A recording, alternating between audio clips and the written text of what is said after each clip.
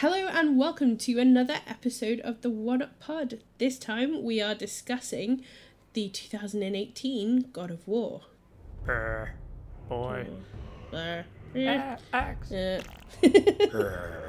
Boy. I don't feel anything. There we go. That's the trailer.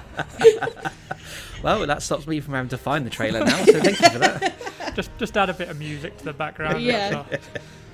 I wanted this like an accordion No one will version know. of the God of No War one will know theme. the difference.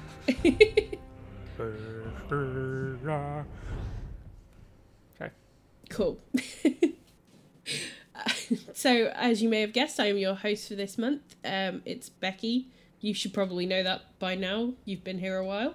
And Unless you I am haven't. joined I am joined by Andy, Hello. Chip, Hello. and Bash. Hello. Sorry, I didn't say fuckers. Hello, fuckers. Oh, well, I'm glad you got that in right at the end there. Yeah, I forgot. Yeah. It's my thing.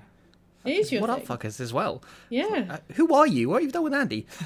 We're all a bit discombobulated today, guys. I'm a father now. Like that doesn't stop me from swearing, to be honest. But you know, I was going to say. it just means I'm very tired. Do you not swear more now? Probably. Oh, so before we get going on God of War and all of our various thoughts on that, what have we been playing? Andy, I'll go to you because I feel this might be easy with baby Sergio here now. Actually, I've been playing like quite a lot of stuff. Oh, I've been playing like 2 Point Campus, nice. Cult of the Lamb, but I'm actually going to go on a bit of a rant right now. Oh, So you know, instead of brace just my yourselves, usual stuff. everyone. So like, it's like late last month, I saw this tweet from an indie developer called Octavi Navarro, and they were sharing a Steam review for one of their games from a user that had played and finished their game in like half an hour.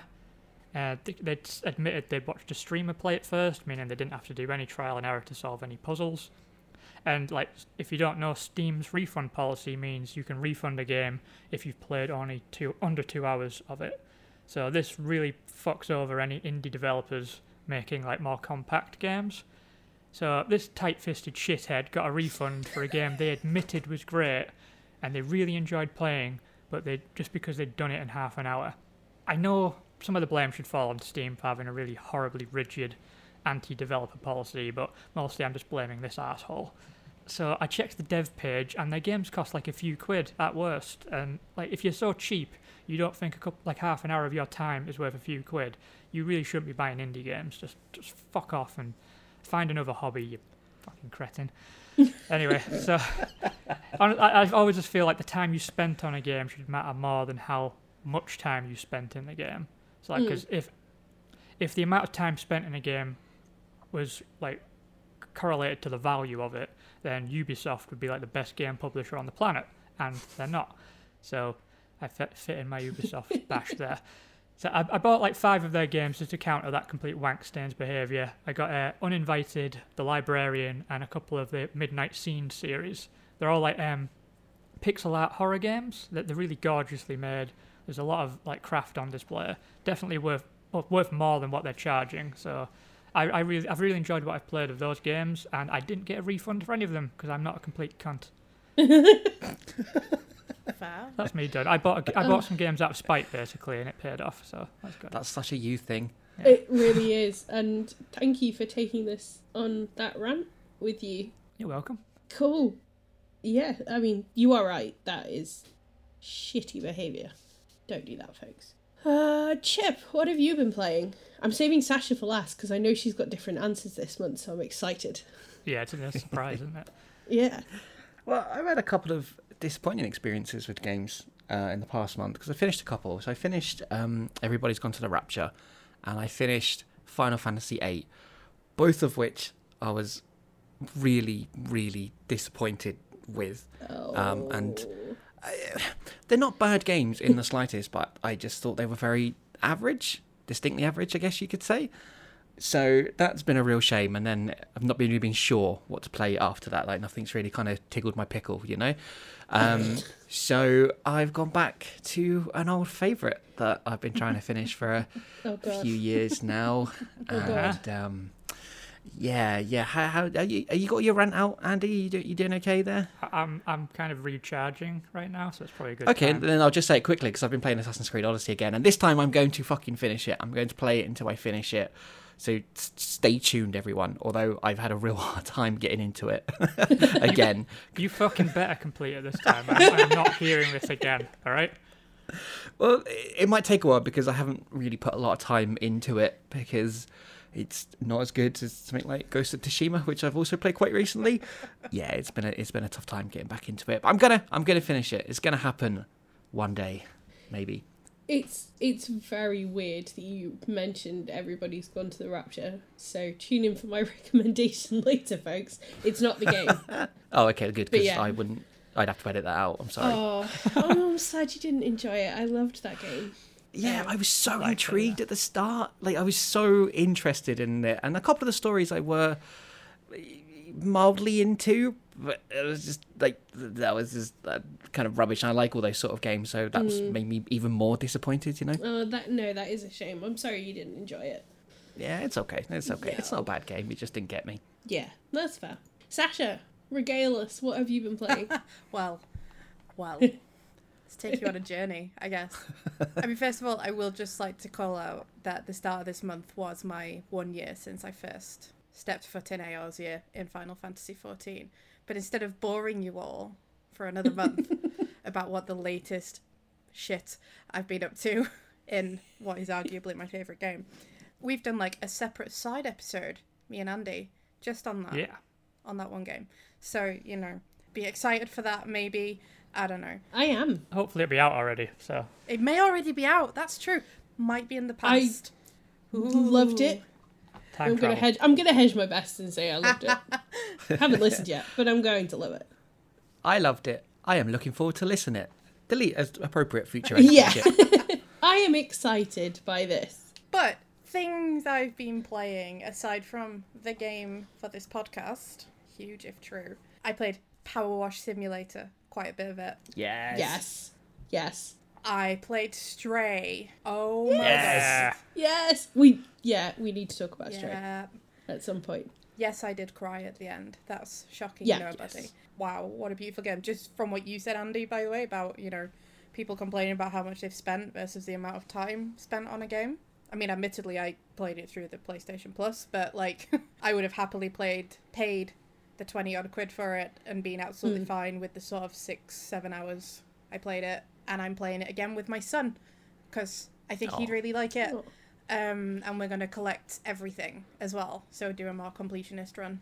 But games that I know you guys haven't played and wasn't sure if you were going to mention them too, to be fair. I've also been playing Omori, which is a role-playing game, an indie role-playing game that was based on a webcomic series of the same name. It's inspired by traditional JRPGs, shock, and has a very, manga styling about it. It kind of depicts, it's 18 rated on Game Pass because it depicts a lot of tough subjects under its extraordinarily cute veneer, like, you know, depression and anxiety and I feel bad going, ooh, now. I thought it was going to be something spicy. yeah. I'll no, cut that in at it's the wrong not, moment, don't worry. Retract my ooh. Yeah, I went there too.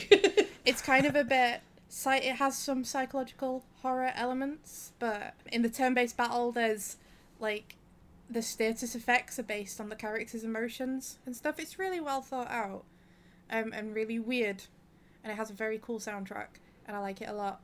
And it's set in 2 different places, in the faraway or oh no, I've forgotten the name of the other place. Headspace or Faraway Town. That's the name of the 2 different areas that you can be in.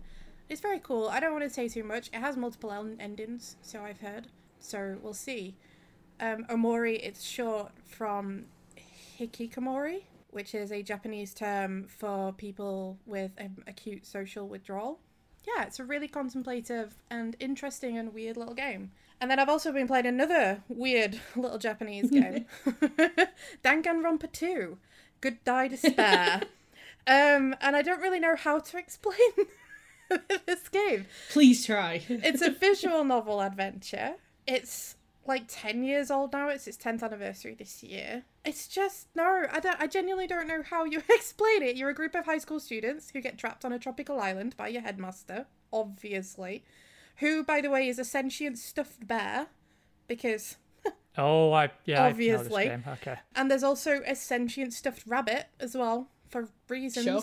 And essentially, it's a little bit like Battle Royale, in the sense, a little bit, but to leave the island, you must kill one of your peers and not be caught in the subsequent investigation and trial. So it's like Battle Royale meets Ace Attorney. It's the weirdest Sold. fucking game I've ever played, and I love it.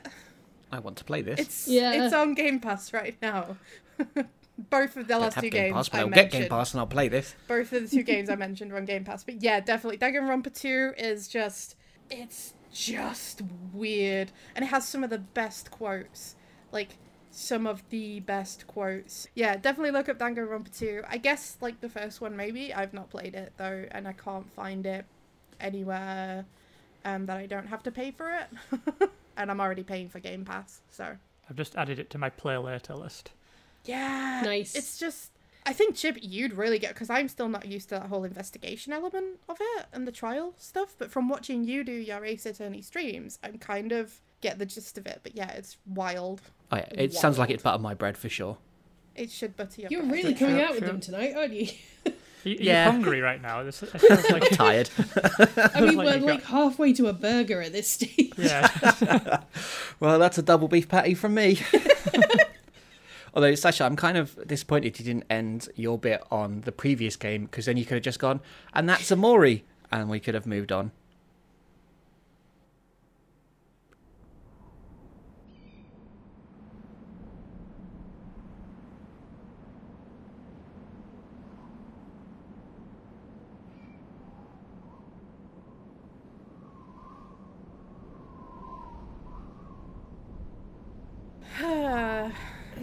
Yeah.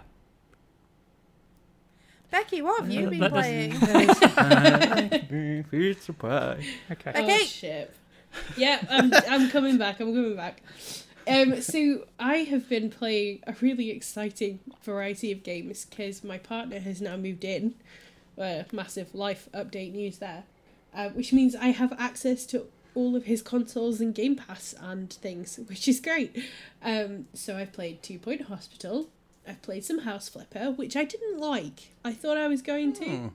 But the mechanics were really awkward on the Xbox. And yeah, so I'm an Xbox dickhead now, and also a PC dickhead. And we've established I am the ultimate dickhead with all The the consoles. dickhead. So that's great. But yeah, House Flipper didn't grab me. So the first thing you have to do is like clean with a mop, and the animation is just this mop kind of moving in a weird motion in front of you, and I couldn't get over it. I was like, that's not working. Wait, what? So yeah, didn't grab me. I've also been playing Power Wash Simulator, which I love so much because it starts off as the lovely little Power Wash Simulator, and then it gets really fucking weird. And you're still power washing. It's amazing. I can't wait to talk about it when you guys have caught up to where I am.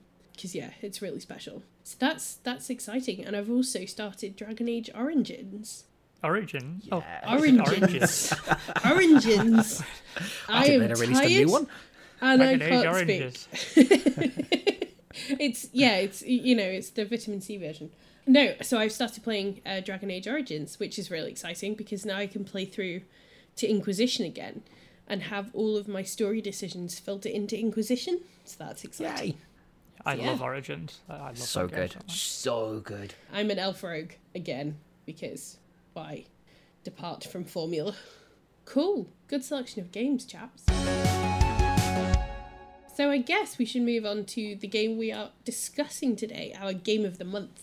And it is God of War, as we said at the top, the 2018 game, developed by Santa Monica Studio and published by Sony. It is the 8th installment in the God of War franchise, which I was amazed at. I didn't realise there had been that many games because I picked up the first 2, hated them, and put them back down again.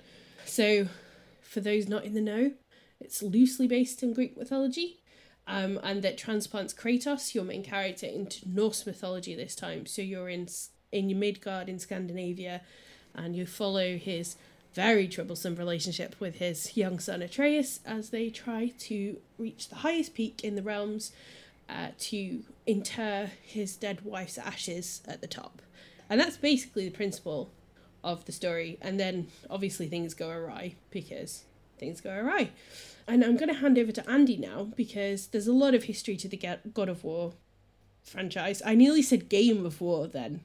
So my words are not going well this evening. Andy, help.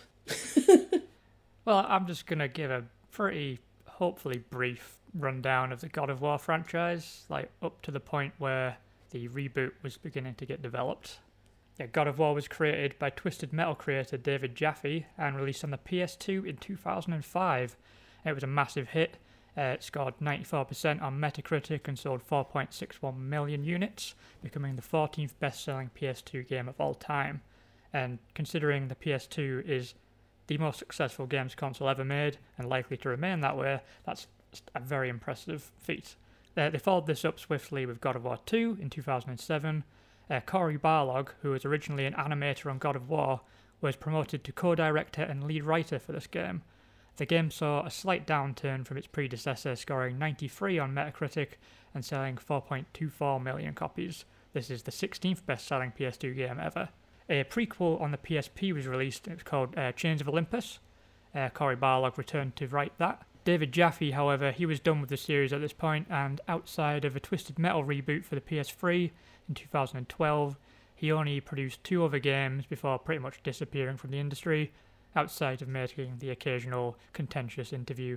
He's a very controversial figure, that David Jaffe. But despite no longer being part of the series, God of War remained true to Jaffe's vision, and every subsequent sequel was following that vision. God of War 3 was released in 2010 on the PS3. Barlog provided a story outline and served as the director for the first 8 months of development before stepping away from the series. Stig Asmussen took over as director, and Marian Kraftcheck, one of the writers of the original game, returned to pen the script. God of War 3 was another big hit. It got 92% on Metacritic and sold slightly better than God of War 2.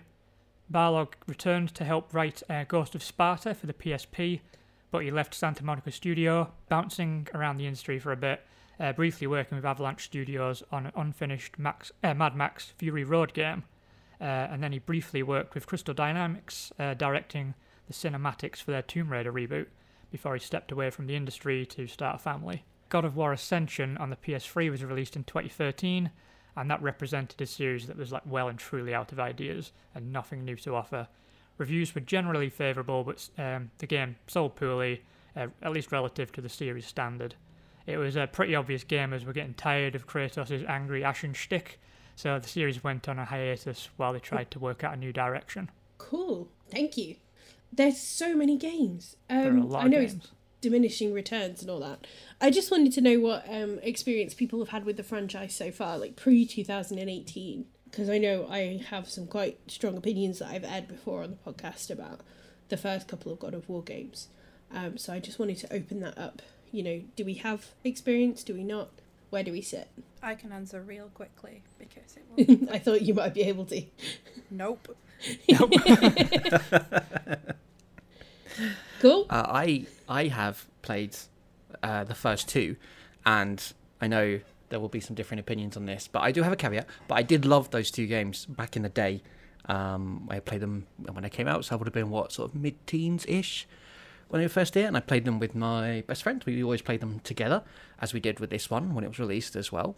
And yeah, the caveat being that I am well aware that if I went back to try and play them nowadays, I don't think I would have the same opinion, because I have since tried to go back and play the 3rd game. Is that Ascension? Was that the 3rd one? No, it's just God of War 3. Just God of War 3. Okay, then I went back and tried and played that, and I kind of hated it. So I kind of almost want to leave the memories alone for having good times with those back in the day. But yeah, I'm aware that they probably wouldn't line up with where I am in my life right now. I do remember, I think on the 2nd game, I was playing it, we were playing, I should say, and we got stuck on a particular level, which was like an underwater swimming puzzle type level. And it was one of those that we tried and couldn't do. So we put the game in a drawer and we left it for about 6 months and then came back to it one day and just fucking did it first time somehow and then continued and played the rest of the game. So that's mainly my memory of the original games. Nice. How about you, Andy? Well, I have tried God of War, but that kind of subset of like hack and slash action games, it's just a big no for me. I don't like button mashes. Like, that's how it felt to me when I was playing it. I couldn't get my head around it. I just felt kind of numb to the whole thing. I couldn't at least recognise how much it was advancing the presentation of like AAA action games with its big cinematic set pieces and stuff. But the core gameplay loop of it was just dull to me. And that's before how repellent I found the first game. It's just generally just very off-putting a lot of the time. Like, the concept of knocking like 7 shades of shit out of Zeus should always be appealing, but the way they packaged it just didn't work for me. Like the QuickTime event sex scenes. It's such an early 2000s sort of thing to do. I don't like, if anyone listening hasn't played a God of War game. Basically, there'd be some comically large-breasted women greeting Kratos, and then within like just very little in the way of preamble, it cut to like a shot of a bedpost or a plant pot on a bedside cabinet, like constantly moving to the rhythmic pounding that was going on off screen. And you had to perform certain button prompts, like a David Cage game almost, to maintain Kratos' erection or something. I don't know what the purpose was. I don't know what correlation it was. But anyway, it's just the most cringeworthy crap I've ever seen. Yeah. It's just the sort of thing that it just end all of your remaining dignity if a parent or your partner walked in and watched you doing that. Ugh, off-putting. But yeah, I played God of War. I tried a pirate copy of God of War 2 on someone's hacked PS2. I tried the demo of God of War 3. I played Chains of Olympus just to try and justify how much I spent on importing a PSP. I've just constantly been trying to get it with this series, but it just wasn't working. I just had to call it quits at some point until recently. Yeah, so my kind of entry into it was I love Greek mythology. It's always been one of my interests.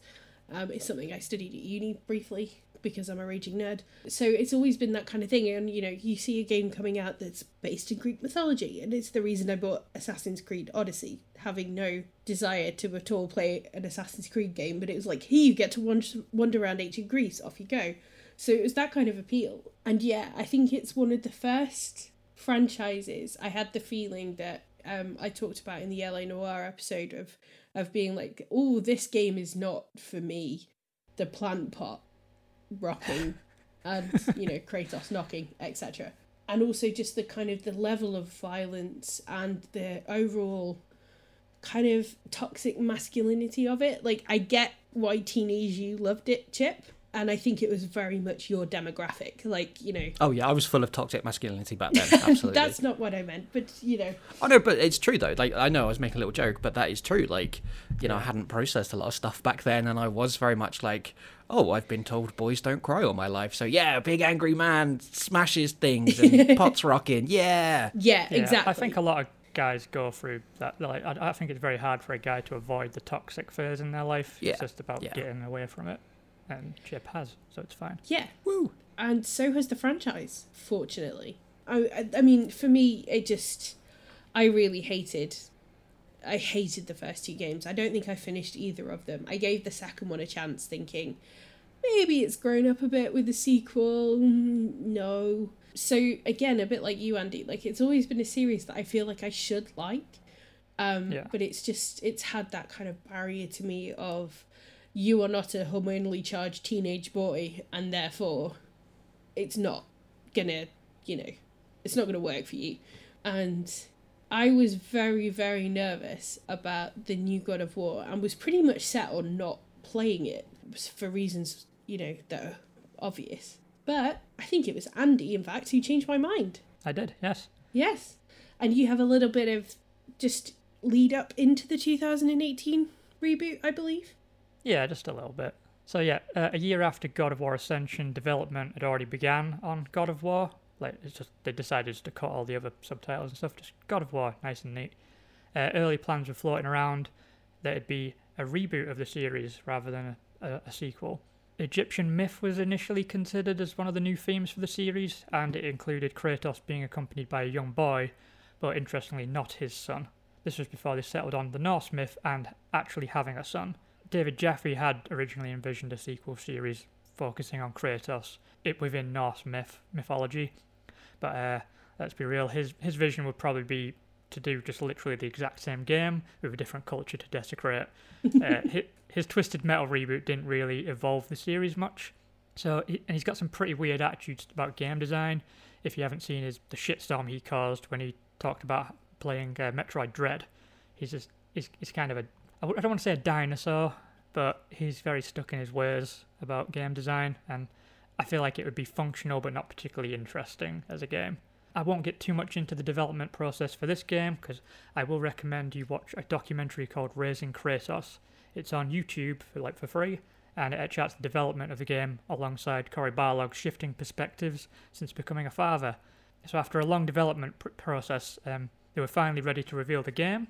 This brings us to E3, which there are a lot of E3 reveals that I remember watching distinctly, and feeling the energy of the weekend peaking at that moment. Like when they finally announced Final Fantasy VII Remake or Resident Evil 7. But I feel like when God of War was announced in 2016, I think it was, even not being a fan of the series, I felt the energy of the event just overwhelmed me. It was like, oh wow, this feels different. The demo that followed really swayed me as well. It was just a complete departure from everything that had gone before. This was the same year that Resident Evil 7 was announced, with that incredible bait and switch trailer and reveal, switching the entire series to first person. So this was a big year for iconic series taking big swings. So having God of War though actually top Resident Evil 7 hype for me was a big deal. It really just completely revived cultural interest in the series after it had demonstrably fallen off out of favour since the release of God of War 2 really. The game would continue to develop for another 2 years. Lots of obstacles on the way. Again, watch the documentary. I'm not going to go into it all. And it culminated in 2018 with the release of what was almost immediately hailed as a Game of the Year by many critics. Yeah, so how I'm structuring the rest of our discussion kind of depends on the kind of things that we want to talk about, really, because I have not done as much prep as I would have liked for this episode. Very professional here at the One Up Pod. But I think I want to kick off with kind of everybody's general thoughts, where you sit with this game as a whole, and then we can kind of drill down into the different aspects, that we want to talk about and see where we go with it, really. So, Chip, given your love for the original games, how did you come into the reboot? I fell in love with it almost immediately, I think, from the original trailer that first came out.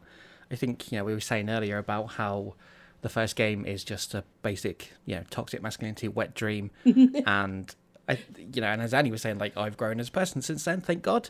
And it really felt like the game was doing that with me. As much as we might not like the original games now, I think it almost makes this game better in that you can see the growth of not only the game and what it's saying, but also with Kratos as a character. And I think you got that straight away from seeing the trailer, and even more so when you eventually come around to playing the game. So me and my best friend were very excited because we were like, yes, we will absolutely play this one together again, which we did, and had another very lovely experience playing it together. And I actually, I wasn't sure how I'd get on playing it again for the pod, but I really enjoyed it. I just whacked it on easy this time and kind of found out that we hadn't explored very much, so I ended up finding a lot more in the replay with it. So I think, if a game stands up the second time you play it, I think that's always a good sign. So I loved it the first time I played it, and I loved it all over again when I replayed it for the pod. Nice. What about you, Andy? Yeah, so right as the game was about to drop, I was really unsure about getting it. I loved that E3 reveal, really excited me, but I was still just not a fan of those other games, and I was worried about getting burned again by this fucking series. But the game looked different enough, and the father-child dynamic, it kept reminding me of The Last of Us, which that was my in. I thought, okay, if it can do something like The Last of Us was doing, I can get on board with this. That emotional component that was just lacking in all the other games, the rah-rah revenge thing just gets really fucking tiresome if you're just using it as a justification for action scenes rather than having something to say. This just seemed different. It looked like it had other things on its mind. I don't want to say grown up, because it still is a game about just hitting monsters with an axe, but it did seem more grown up. So yeah, I took a leap of faith, started playing it. Took a little bit. I was initially impressed with what I was playing. I was like, okay, this is a very, very well made game, but it took a little bit of time before it started to sink its claws into me. I think possibly because I was still resistant to the series. I was like, they're gonna fuck me over at some point if I don't watch myself. I need to keep an eye out for something going completely off the rails. But that never happened. It just started getting more and more compelling, and I was getting more and more invested in the story and the characters and the general mechanics of the game. And just eventually I was just like absolutely in love with it. Kind of like Chip, it just took me a little longer to get there. Yeah, so I came to it because of your recommendation, really. Because you were saying, you know, how much more mature it felt in its themes, and also you posting screenshots of how pretty it was. So I remember like being like, I'm just gonna get it, I'm just gonna spend, I think I dropped like 50 quid on it and was like, oh, this could be a mistake. And while I think I softened on it a bit on my second playthrough, I don't think I enjoyed it quite so much that time around. Yeah, I think I really was impressed by how it took what was, you know, the teenage hormone wet dream toxic masculinity nightmare of the first few games and actually built it into the story, and Kratos as a character, as Chip said. It was such an interesting kind of mea culpa of the developers, of them knowing that they created this kind of controversial and lacking in dimension character, and they thought, right, you know, we can take this and we can do this. And it feels very much like a reflection of how video games have developed over the past however many years, 15 years or so since the second one, right? Am I doing maths correctly? But, you know, it feels like there's a real trajectory there in terms of how we view video games now and how we explore the themes and the cinematics related to them. It's not just about, you know, the hack and slash violence. There's more thought going into the kind of legacy that games leave in the world, much like Kratos and his legacy, you know, him having to address that through the game. So yeah, I was very impressed. And now I'm going to go to Sasha, because last episode we all predicted that we didn't think you were going to like this game. So, do we know you well? With bated breath, what were your thoughts of God of War? I didn't like it. At least we know you. Oh. Sorry, man. We are very sorry. Yeah. Yeah, no, I really tried, and honestly, I think it's the first DNF I've had in a while. Wow. Because the more I played it, the more just angry I was getting at having to play it. And I realised that as much as I love you guys and I like being a part of this podcast, like, it's not, my time is worth more than playing something that's making me actively irritated. Oh, Yes. Yeah. Oh, absolutely. It is. I mean, I actually Googled, I don't like God of War, is there something wrong with me at some point? Because on the basis of everybody else largely seems to have loved it. Although when you do Google that, there are others that didn't as well. But genuinely, I think this may be the first time I've played a game that the three of you have loved that I don't understand why at all. I don't. Maybe by the end of this episode, I might actually start to get there, but like, I know the story. Because I realise I'm not finishing it, I may as well at least read what happens. But yeah. In fact, I was worried even about doing this podcast because I really didn't want to be like a Debbie Downer. I didn't want it to be every time you three like enthusing about it and me being like, no, literally, I really didn't like it. And this isn't like a, oh, I just wasn't feeling it kind of thing. This is like I actively disliked the game. I disliked playing. I think that makes for a better episode though, right? Like all these like very, well, I mean, like 3 against 1 in a way, but like, you know, to have someone who does have a different opinion, so we're not just all here like, oh, it was so good, wasn't it? Like, I think it's cool. Like, after everything. It's not cool you didn't like it. Like, I'm sorry yeah, you had a bad time. I wish you had liked it. It's good to have a different opinion. But yeah. It's Just not like going to be a everything waste on of time. front of the cover is all like 10 out of 10s, and you know, there's so much of things enthusing on it, and I'm like, this feels like the most PS3 into PS4. I know it wasn't PS3, but the early PS4 games that I've ever played. And I just found it. The story was not good enough for me to try and get past how largely unenjoyable I found it to play. Like the gameplay, I really just could not stand. Yeah, I will say it's not quite 3 against 1, because I do have some issues with it that kind of cropped up during my last playthrough, which we'll get into. So don't worry, you're not going to be the only dissenting voice, I will say. But yeah, I am sorry you didn't like it, and I'm sorry you like actively didn't enjoy it. But I'm gonna really enjoy hearing why. I think it's going to make for a good chat. Yeah. So I think one of the you can't really escape the combat in God of War games. It's kind of the whole thing. So I wanted to talk about the combat system, how it's evolved, because obviously you have the change from the chain. I can't remember what Blades they're called. of Chaos. Thank you. Yes, I was like the chains of something. The Blades of Chaos to the Leviathan axe, but also you've got the addition of Atreus, different enemies, different kind of, obviously the camera is now the one-shot effect rather than, the cinematic that the original games had. So, how did we find the combat? Did we think it improved? Did we have issues with it? I hesitate to go to Sasha first because I don't want to put you on the spot. But I think it would be a really good way, for us to dig into the combat to kind of see where you're coming from, and then we can build from there. That makes sense. Well, as someone who's finds a good combat makes or breaks a game, combat generally can make or break like these kind of games. The only word I have for the combat here is that it's kludgy, which, if you're wondering what that is, it's a combination of clunky and sludgy. I think it is slow as fuck. Like, I play turn-based combat games that are faster than this bullshit. Like, it is just like, throw the axe. Oh, wait, no. Okay, right. I'll wait, then go to throw a punch. Why is it all in slow-mo? Why does it feel? Is it the God of War, or is it the God of doing combat underwater for some reason, like it's invisible water that none of us can see? That was a working title they had, actually. I actually want to play that game. Like, it's just... I play a lot of hack and slash. It is one of my favourite combat types. And from what you were saying, the early God of Wars very much were that hack and slash. And I don't know, I felt like above everything, I really, really expected the game to at least have decent combat. And I just found it overcomplicated and boring, repetitive.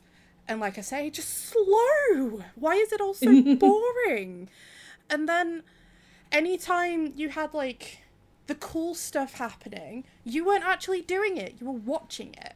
They didn't even have the the courtesy to throw in a couple of quick time events when it's doing a big punch against one of the bad guys. It's just fucking boring, man. Like, they do sometimes. I think that's later on, though. Possibly later on, and cool if they do. But I tell you what, in the first 5, 6, 7 hours, whatever, they do not.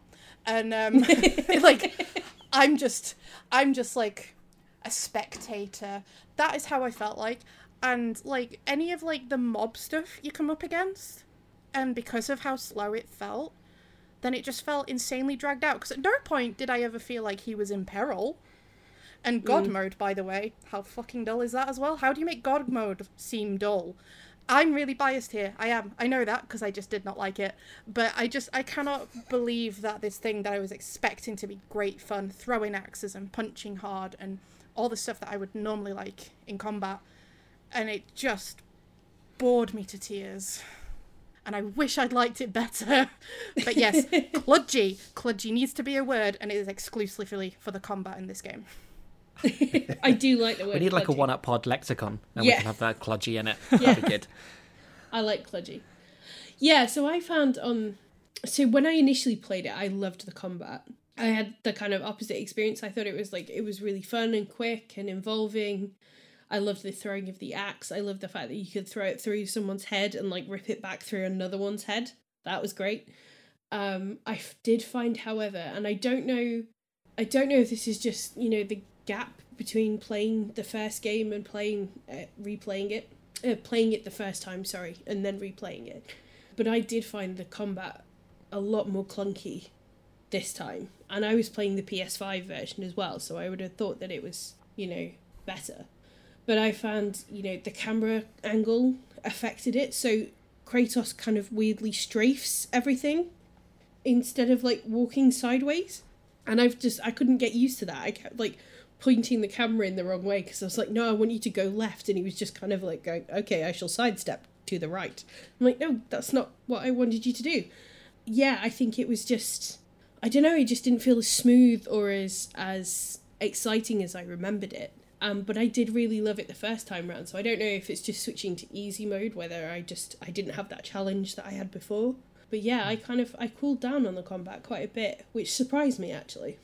I still liked the combat, but I noticed on my second playthrough, it's something that I appreciated more the deeper into the game it got, like the more things started to unlock, and when you add the Blades of Chaos, bringing them back out and adding a secondary combat style, things you can switch, it gets more nuanced as you progress, but initially, Kludgy, is it Kludgy? Kludgy, yeah. Kludgy, yes. Kludgy is right, because I was missing a lot of stuff that when I was playing I was going, why can't I do this yet? And I was getting a little frustrated that I couldn't do certain moves, or like couldn't like do certain, like grabbing somebody and throwing them at somebody else, things that I knew I could do, but it's things that happened later in the game when you start unlocking other moves and other weapons.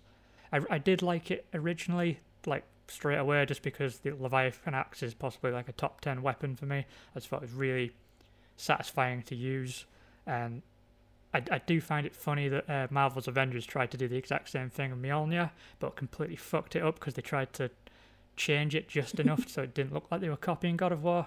I thought that was very funny. I'm glad you got your Avengers digging. Yeah, it's been a while. But yeah, it's just there's such a easy target, and they still whiffed it. But yeah, I love the Leviathan axe. So that the first time around, that got me through the combat. The appeal of that was carrying me through until things started to get more advanced and interesting. But the second time around, I was like, I was just waiting just for the combat to open up to me. But I do love the combat system. I think there's a lot of nuance to it once you get deep into it. It's nice and complex. It is boring. It is a little boring and repetitive at first, but I did really. By the end of it, I was loving all the stuff. I will agree with Becky, like not necessarily the combat, but just traversal for Kratos is awkward because the guy's so fucking big. It seems like hard to pilot him, but it shouldn't be that difficult. Like just having to turn around, you have to press an entirely different button just to turn and face. You can't just turn him around to face another direction. You have to press a button, and that was weird to me. I thought that got. I never used that in a fight. I just get hit in the back until I could like eventually get to the guy. I kept using it by accident, so I'd be fighting something, and then hit it and be like, "What? No, turn back around," and then forget how to turn back around. So there's definitely at least one fight where Kratos was just like spinning on the spot because I couldn't figure out how to get him back around to the right way. See, that mechanic, I never liked that mechanic, the quick turn, because it just used to throw me because it is so quick compared to how he moves anyway. It's insane. So I would just I would just roll and then wait until dodge the attacks until I was facing the way I wanted to be facing. Yeah, that's all I did. I refused to use it. You do the sidestep until he's done like the full 360. Yeah, you do like the barrel roll like to the side. Kelly. Just keep doing that until you're on the other side of the screen, but at least you're facing the right way. I just felt like I tried to rationalise that as Kratos is a big guy. His knees are probably shot to shit at this point in his life. I'll just if this is the most comfortable way for him to get around, fine. It did kind of make me think of Arthur Morgan in Red Dead Redemption 2. He moves very clunky compared to some Rockstar characters, but I took that as him a big lumbering kind of saw person. It was just I just kind of. It's slow, but I just kind of rationalise it as a character thing rather than just being... That's not really what it is, but I can rationalise it, so I can still enjoy it. No, I get that. Yeah, I think I'm in line with that, I think. I did kind of wonder if they made it a bit like that to kind of... Because, Kratos is a big beefy boy, so I kind of thought they kind of made him a bit lumbering in a way. Well, I liked the combat. I found it very challenging when I first started playing it, and actually the whole first time I played through the entire game, because it seems like it's been influenced. It feels a bit Soulsy, because it's a lot harder than you just running through people with the Blades of Chaos and just running through them without any trouble. This is more considered, I think. Like Andy said, there's nuances and tactics to apply to what enemies you have around you, and what powers are best, and how best to make the use of the space that you've got, and the fact that you can't turn around properly unless you do the quick turn, which makes you just feel sick anyway. But yeah, I definitely got stuck a few times on some of the fights, and even just when it's just the normal squishies, when there's lots of them and there's different types and stuff like that, there was a lot of trial and error.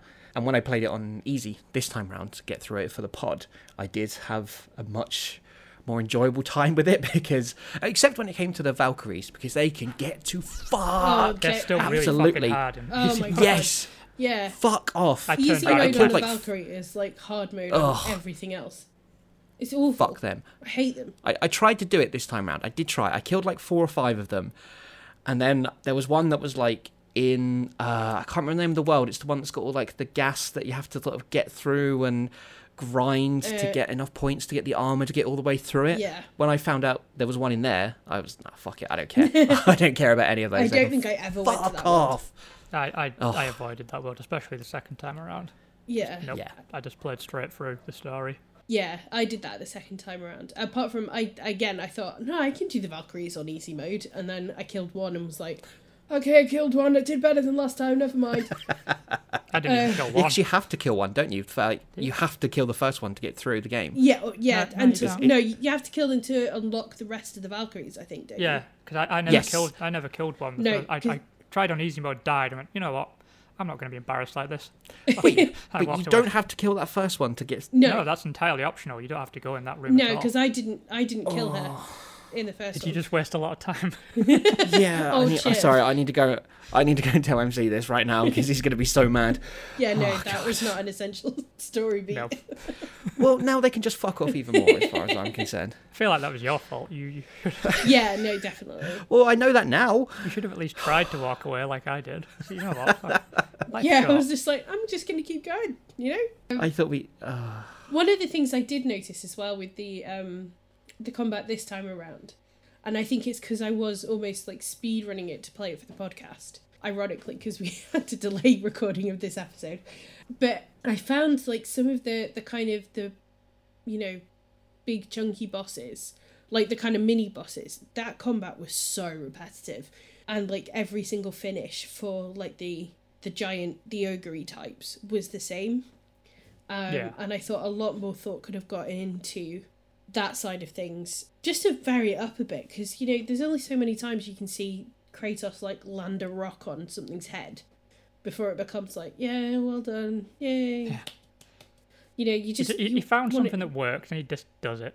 Yeah, I know, but like, all the was- detail, the attention to detail elsewhere in the rest of the game is so focused, and it felt lazy.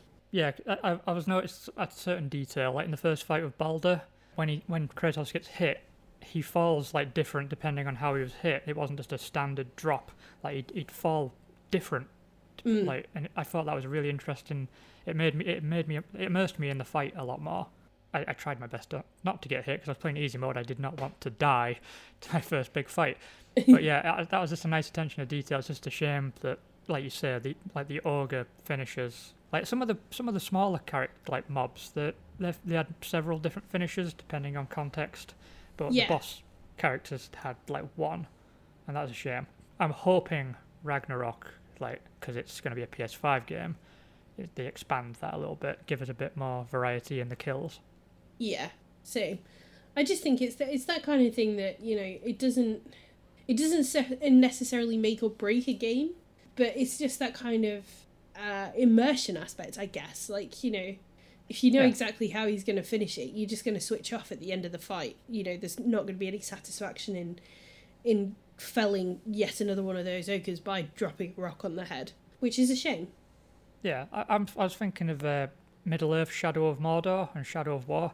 Like, when you do an execution on an Uruk, there'd be a lot of variety in how exactly he was going to, like, slice or dice, like, stick a knife in their skull or something like that, right through their jaw. There was just a lot of variety, and you never knew what you were going to get, so even though there was a lot of repetition, they mixed it up enough where it didn't really get in the way. It wasn't, like, obvious to you. So, but yes. They could have Yeah. he could have just decapitated a couple of ogres in between the head smashing things, and that would have been probably enough for me to like Yeah, not exactly. draw attention to it. Exactly. Oh, Shadow of Mordor combat.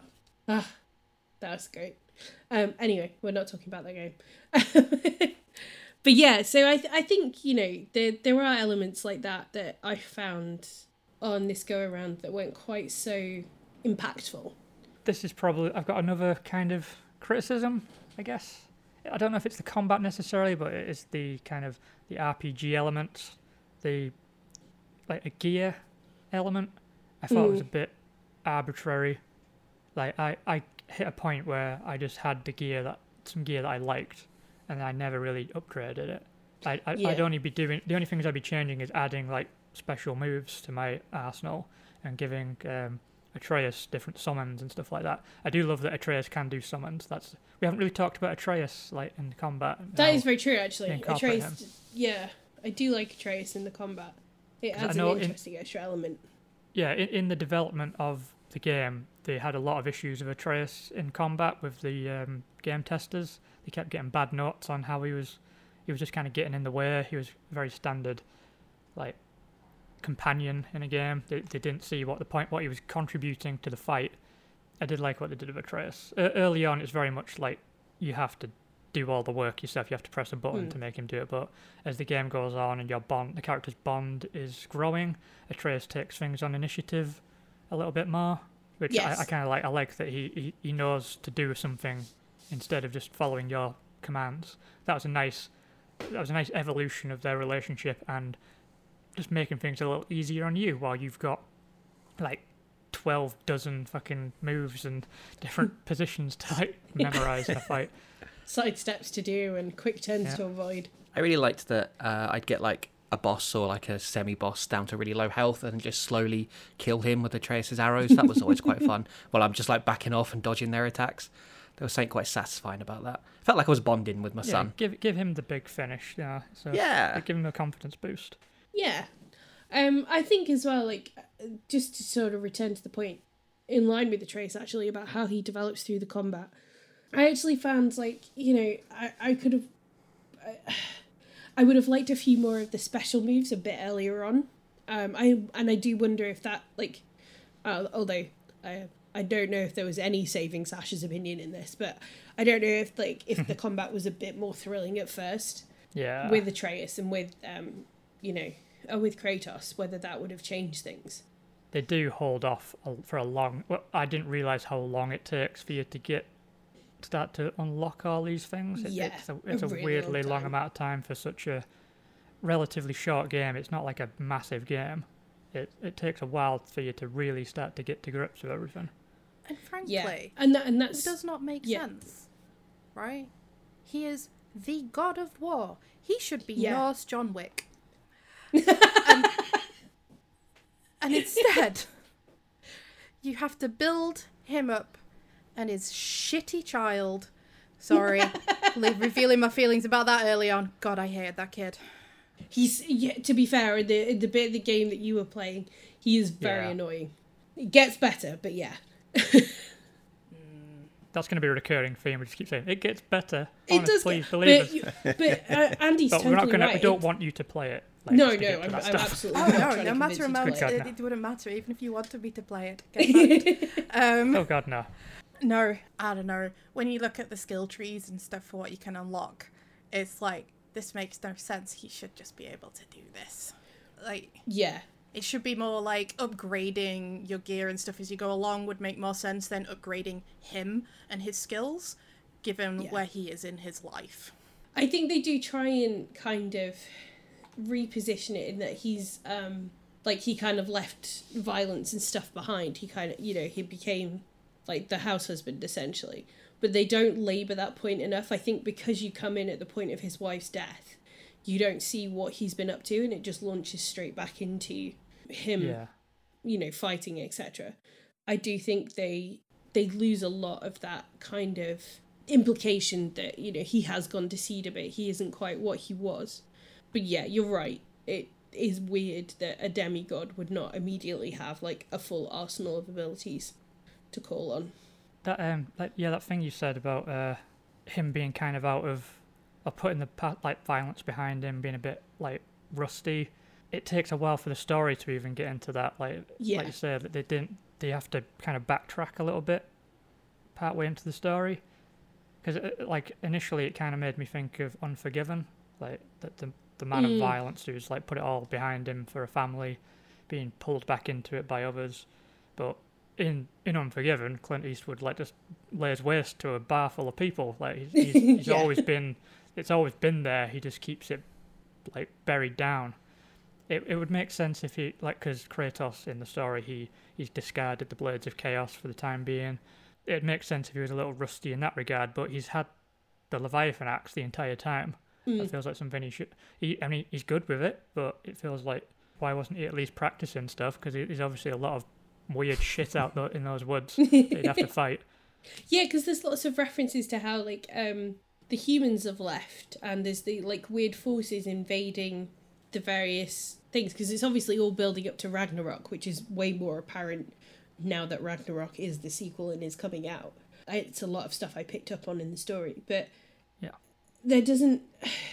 I don't know, I found the story itself really slow this time, and I thought maybe it was because I'd already played it, so I knew kind of where the big beats were, but it seems to take so long to get to any kind of the meat of the father-son relationship, and, you know, Kratos is, like you said, leaving the past behind, and also, like, the Norse gods hunting him and wanting Atreus for some reason takes ages to appear, even though Baldur's the first fight you have. Like, it just seemed really, like, wheel spinning at first to kind of, almost like a lengthy tutorial, because once you get to a certain bit in the story, it goes through the big stuff really, really quickly, a bit like Horizon Zero Dawn. There's lots of, like, sort of slow build-up, and then suddenly, it's like, the game's like, here are the themes, and, like, whacks you over the head with it, like Kratos with a rock. And yeah, I think it's something that I wasn't aware of the first time round, I think because I was getting used to the world, but a bit like the combat things, I kind of just wanted to get to the meat of the story. And aside from that absolutely heartbreaking moment where Kratos can't even touch his son, there's very little to latch onto at the beginning of the story. I do remember the first time I played, like, I was just along for the ride. Like, I didn't know what was going to happen next, so every turnaround was really exciting. It kept me going. Second time around, I kind of noticed that the story's, like, it initially starts, it's more personal and a lot more low stakes for Kratos compared to all of his other games. He just wants to take his son up a mountain, basically, but he's getting pulled into the machinations of the god. Like, fucking, they just won't leave him alone. He just wants a nice quiet life, a nice trip up a hill, and they just won't fucking stop. And just it taking so long to get going feels like it's just Kratos resisting. That's an interesting just way. All the chaos of the world around him. He's just like, no, let's just keep going. And every time he thinks he's going to make a little bit of headway, some supernatural cunt like just throws a spanner in the works. Knocks, just like every time you think, okay, this is the path to get me to Jotunheim. This is it. And then like Baldur will come and smash the door down or something like that. And you go, okay, right, this is just he just wants to be left alone, and it just keeps getting out of hand. At a certain point, he's like, right, fuck this. We're going to have to take care of this now. Come on, son. Come on, boy. Boy. Yeah, I mean, I know, like, Chip, we're, like, just thinking you're probably the only other one who can comment on the story, like, this far along. So yeah, I was wondering how do you feel about the story and kind of how it develops, and, throwing to you for that.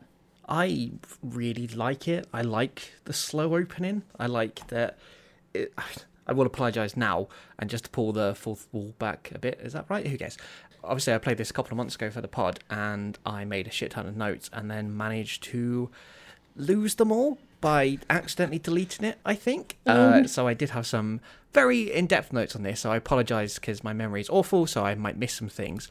But as a general thing, I really liked the slow opening because I thought it was a really nice kind of transition from, the previous settings of the games to where we are now, from Greek mythology to Norse, and just kind of taking it all in and kind of learning where Kratos is now and his relationship with his son. Like, obviously you get that from the start, and maybe it takes a little while for that to get more in depth, but I did really like the setting of it and kind of just setting up this world, this new place, this new game. And yeah, as Andy said, until people keep trying to fuck shit up and Kratos has enough. It definitely falls into a lot of those video game kind of traps where it's like, okay, to get to this thing, you have to go and get this thing first, but this thing's stuck behind there and you have to talk to this person first, but they're trapped over there, so you have to go to help them. But also there's 700 side quests to do first. Yeah. So I think there's definitely that sort of issue, but it was never something I never felt it lag. It never lagged for me. I was there with it the whole time, and I liked the slow build, and I quite like the way it kind of ramps up as well towards the end.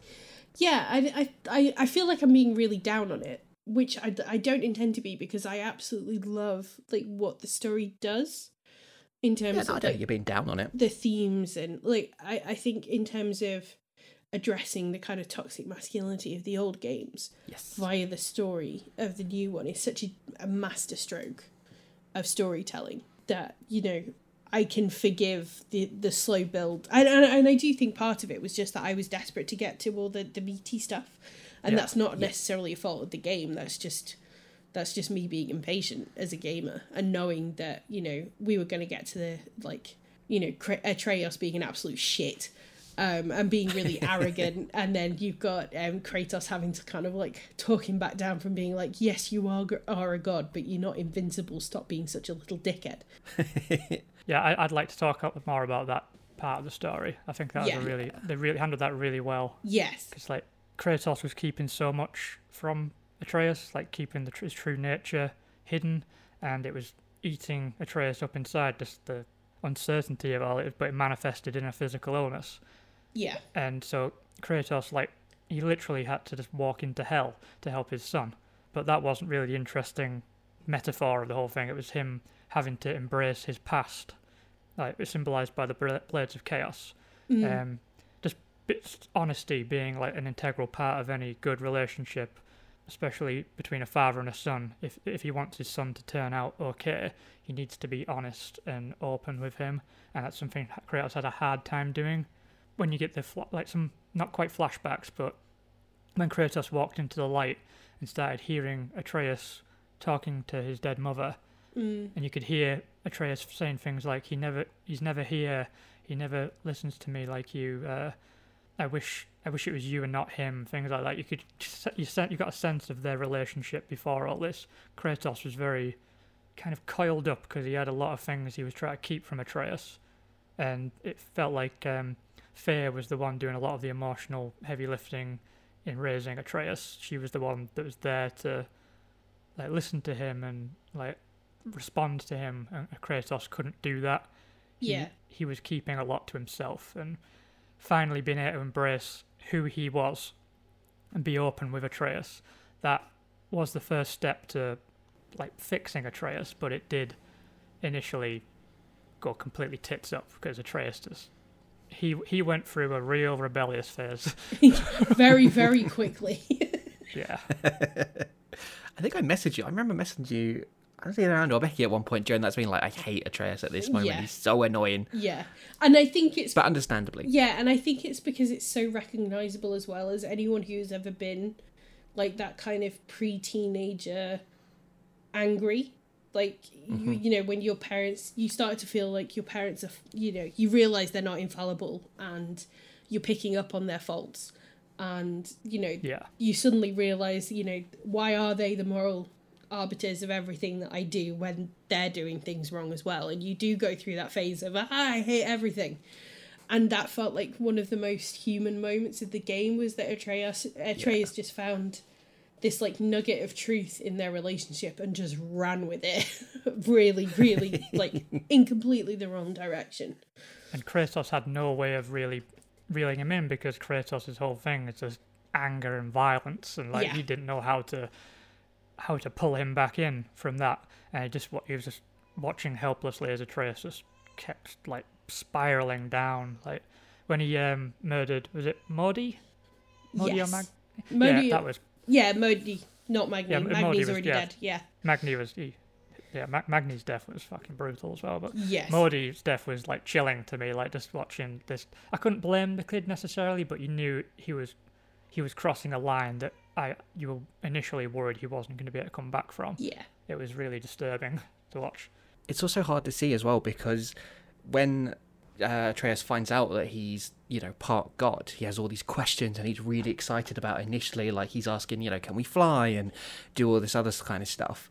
And you can see Kratos, he's desperately trying to protect him from becoming him. Yeah. And how that power corrupted him and sent him off the deep end and the person he was for such a long time. And I love that just kind of slow burn, although it is quite quickly, but like you can just see Atreus like coming to terms with the fact that he's got this power and what it could mean. And then there's a line, isn't there, something about how they're better than everyone else because they're gods, we're or gods, we're something. better than everyone else. Yes. And oh man, you can just almost hear like Kratos' heart break at that moment. Yeah. There's another line that Kratos gave. This was the one that really crushed me. Like when Atreus says like I'm a god like you, and it says something like, no, you have to be better than me. Yeah. That's something that I really feel now that I've got a son. That's like it was a powerful line to begin with, but now it's like really, just like the responsibility of raising this little boy and making sure he doesn't inherit any of my worst parts of me, and hoping he becomes better than me and I can just shape him into being the kind of person I'd want to send out into the world. And that Kratos' whole thing there was that really got to me. Like just even in hindsight, I was just like, yeah, that when I reread the line that in my notes, it just kind of sank in my chest. I was like, yeah, I get that. And I think just going back to the actual walk through hell that Kratos has to do. So that's a really common thing it's a big thing in Greek mythology, like a journey into hell to save a family member. It's in the Odyssey, when Telemachus, Odysseus' son, has to travel into hell to talk with all the Trojan heroes to try and find out what's happened to his father, if I remember correctly. It's been a while. I'll take your word for it. We can Google it afterwards, just, I mean, that's also Andy listening to me talk about Assassin's Creed Odyssey. Yeah, when I had heard the word Odyssey, and like I just started hearing like circus music in my head really loudly. No, like the actual Homeric The actual Odyssey. Yeah, the actual Odyssey. But yeah, so it's called, I think it's like 6 books, and it's called the Telemachy, where he does this big journey. So I thought it was really interesting that in transplanting this, Kratos gets to have his own kind of Telemachy, and that he journeys into the underworld, in this case hell, but he has to confront the version of himself to do it. And there's that gorgeous sequence where he walks back to the house to get the Blades of Chaos, and everything is black and white and red, and like just that color contrast, and like you have the really dark and moody Bear McCreary score happening in the background. It's just such a great moment of gravity within the rest of the story, of just how much he's prepared to give to save Atreus. And I think that's where the story really shifts in terms of their relationship, when you see him undergo this trip to hell. This very kind of heroic, epic, traditional, hero's journey in that sense. Even though he's not a hero, he's not by any stretch considered a hero, but he's prepared to do that for his son. And the game frames it so beautifully with that colour palette. And like, is it he encounters Athena, isn't it, at his doorway of the cabin, and she's like talking to him about how he's a monster and he can't hide who he really is, and Kratos doesn't rebuke that. He's very honest about who he was. It feels like a real moment. But it doesn't matter. Yeah. Yes, a real moment of catharsis, of kind of acknowledging that, yes, I've done bad things, but hiding it isn't helping. Confronting it hasn't helped, but actually embracing it and moving forward in a way that is difficult, as symbolised by the journey into hell, but also for a positive cause, changes that trajectory that he's on, and in turn will change Atreus' trajectory too. It's just a really, really clever way of kind of bringing all of the mythology themes the family themes, all of it just kind of into this big like squishy ball in the middle. And yeah, I like, for all my other issues with the game that have cropped up, like I will forever love it just for that sequence and how it embraces tradition in that way. I'm just getting goosebumps thinking about that scene again. Yeah. Like, I just love that bit so much. When you first get that hint that he's going back for it as well. Ooh. Yeah, and like, even as someone who's not attached to the original games, it was like, ooh, this is a moment. Yeah, you knew, because like it was built up to be a big deal, even if you've got no attachment to the Blades of Chaos. Like the like OG fans of the series it's gonna be a big deal for them, but you knew it was a big deal because of what it represented in the story. So you didn't have to have any real attachment to those other games. You knew him bringing these blades out, it meant something, and that's what pulled me in. And I want to talk about the use of mythology elsewhere. So I know I did my literary nerdy diversion, but one of my absolute favourite bits of the game is Mimir, who we all love. I don't think Sasha got to Mimir, which is such a shame. Yeah, he's quite far in the game. But honestly, like, my favourite thing to do in this game is just ride around in the boats listening to Mimir tell the story of all the gods, the Norse mythology. And it's such a really neat bit of world building in the background of, you know, everything. It's not essential, you don't need it for the story, but it's just a really rich, like, texture behind everything. If the game was just sat in a boat with Mimir, listening to him tell stories, I would still give it 10 stars. Yeah. I would give it more stars. Yeah. Cut out all the other stuff. Get to the meat. Yeah. I love Mimir. Like, he's such a great. He's just a great component that it feels weird to play the game before he arrives. Now. Yes. You feel like, where's Mimir? I need him. Like, because he contributes so much to like the world building and just helping you.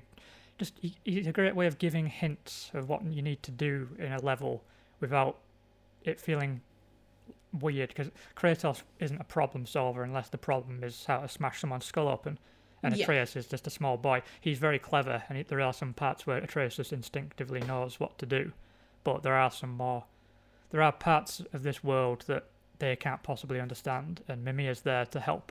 Yes, and It's I a really think as good well, he adds such an emotional intelligence. You know, you were talking about how Freya did a lot of the emotional heavy lifting before her death with Atreus and bringing him up. Mimir kind of adds that level. You know, when Atreus is going through his dickhead phase, Mimir is the first to spot it and to say, you need to rein this in. Like, this is going to get out of control if you don't deal with this. And it's a really neat way of signposting kind of their relationship just by having Mimir's kind of Jiminy Cricket stream of consciousness in the background, kind of guiding Kratos into like a decent facsimile of fatherhood. Yeah, I agree completely.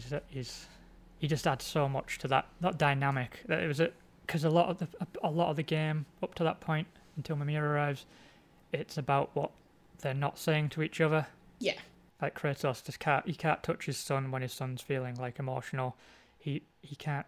All he can say is boy. He knows how to tell him not to do something, but he doesn't know how to open up to him or like tell him how he's feeling. Praise him.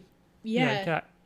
Atreus could do something right, but Kratos doesn't know how to broach that. I mean, I've kind of got experience in that with my own dad, but just sometimes it's easier to criticize or just like tell you to stop doing something than it is to just warm, I guess. Like it's especially hard for Kratos because he's spent most of his life hating his old family. Like that entire life before him was just built on like loss and rage and just violence, and he doesn't know.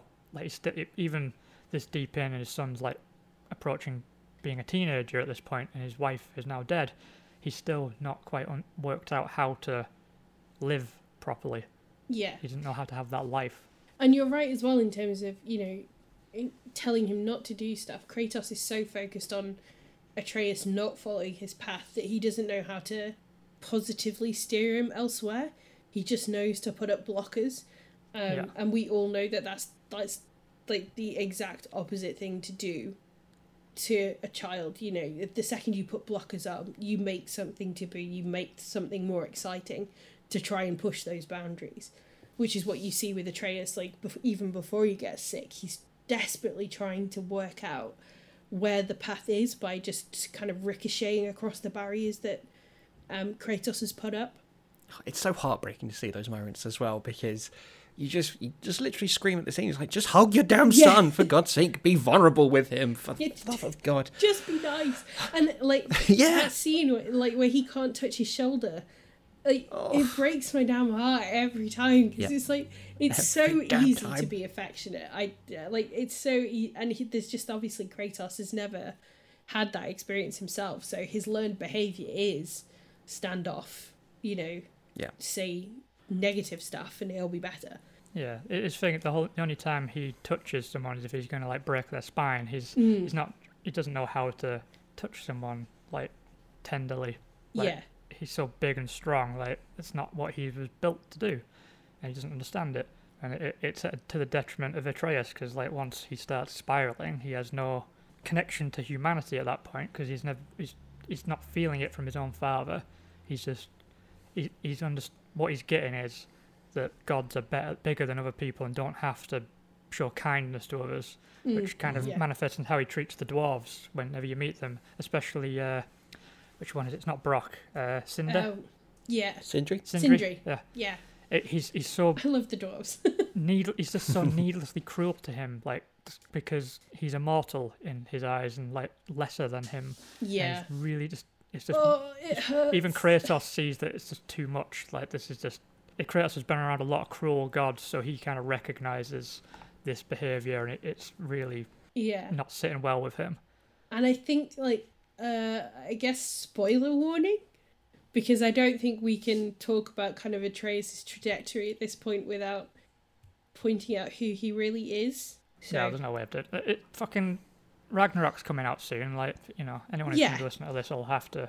They'll probably already be aware of it. But spoiler segue. Atreus is Loki, which sets up some really interesting dynamics for what might happen. Obviously, Loki is, as gods go, Loki is the greyest of the morally grey. And I'm talking traditionally speaking, not the Tom Hiddleston not the version. Marvel, no. Yeah. But he is... I want to see if they bring out the more trickster side of him, because Atreus isn't really a trickster in this. There's not kind of that playful element, probably because he's been brought up by Kratos, who wouldn't know a joke if it smacked him in the face. Hey, he tries to tell a joke at one point. At one point, and it fails. He tells a really funny version of the tortoise and the hare without meaning to. Yes. He's really funny and he doesn't know it. Yeah, because he's so like dead straight. Very pragmatic and logical and like just strategic. He doesn't know how to deploy metaphor properly. It's all very got to be broken down logically for him. It doesn't make sense. But yeah, so I want to know, how do you react to the Loki reveal? Because I full on swore at the TV. Like, I knew he was going to be someone, but I assumed he would be a Greek someone. So when he was Loki, I was like, oh fuck! And I'm really sorry, Sash, you didn't get to experience that. Oh, I'm fine. Don't worry. She read it in a Wikipedia. Oh yeah, I was going to say, yeah. You read it afterwards. Like, no, it's I cool. know, but... It's not like she's going to play Ragnarok, so it doesn't... No, yeah, that's very true. We're not going to make you play Ragnarok, don't worry. You could try. You would not be successful. I thought you were going to say you die trying then. Yeah. Probably. It was a big... Like, I liked how, not casually, but like they didn't like make it a big boom reveal. It's like it just kind of came out, and you're like, wait, what? Yeah. You try to keep up with what was going, because you feel like there's quite an emotional catharsis building to them getting to the top of the mountain, and then this happened. And you're like, wait, what? I thought the game was over. What's happening now? What?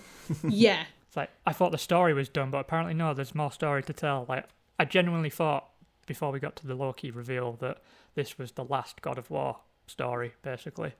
Yes. But then this happened and I went, oh no. I knew they were hinting at Ragnarok coming, but I thought that I didn't know they were going to actually deal with it. And then it's just like, oh shit, oh, okay, some that stuff is happening. Yeah, my face was like the gif of the woman with all the math symbols appearing above her.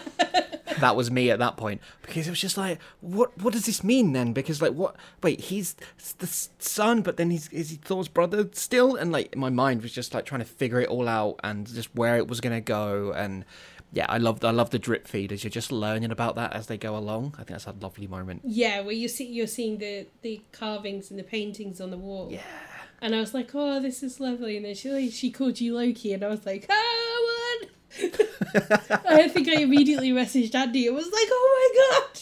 Yeah, I was sat there just like every time like I knew Becky was playing, I'd be sitting around waiting because I knew she was getting close. I was just waiting for the moment to drop.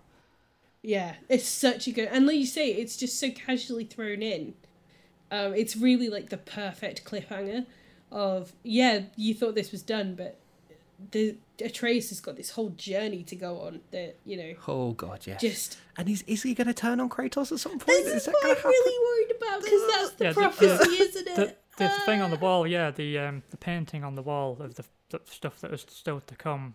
It doesn't necessarily show that Loki's turned on Kratos, but it shows Kratos like dying in his arms. Yeah. Yeah, but the thing is that Kratos is already covered in the dust of his previous dead family. So what's he gonna do if he has to fight and kill his own son this time? Like, what? But you see, but that's, I mean, because obviously Kratos kills Zeus.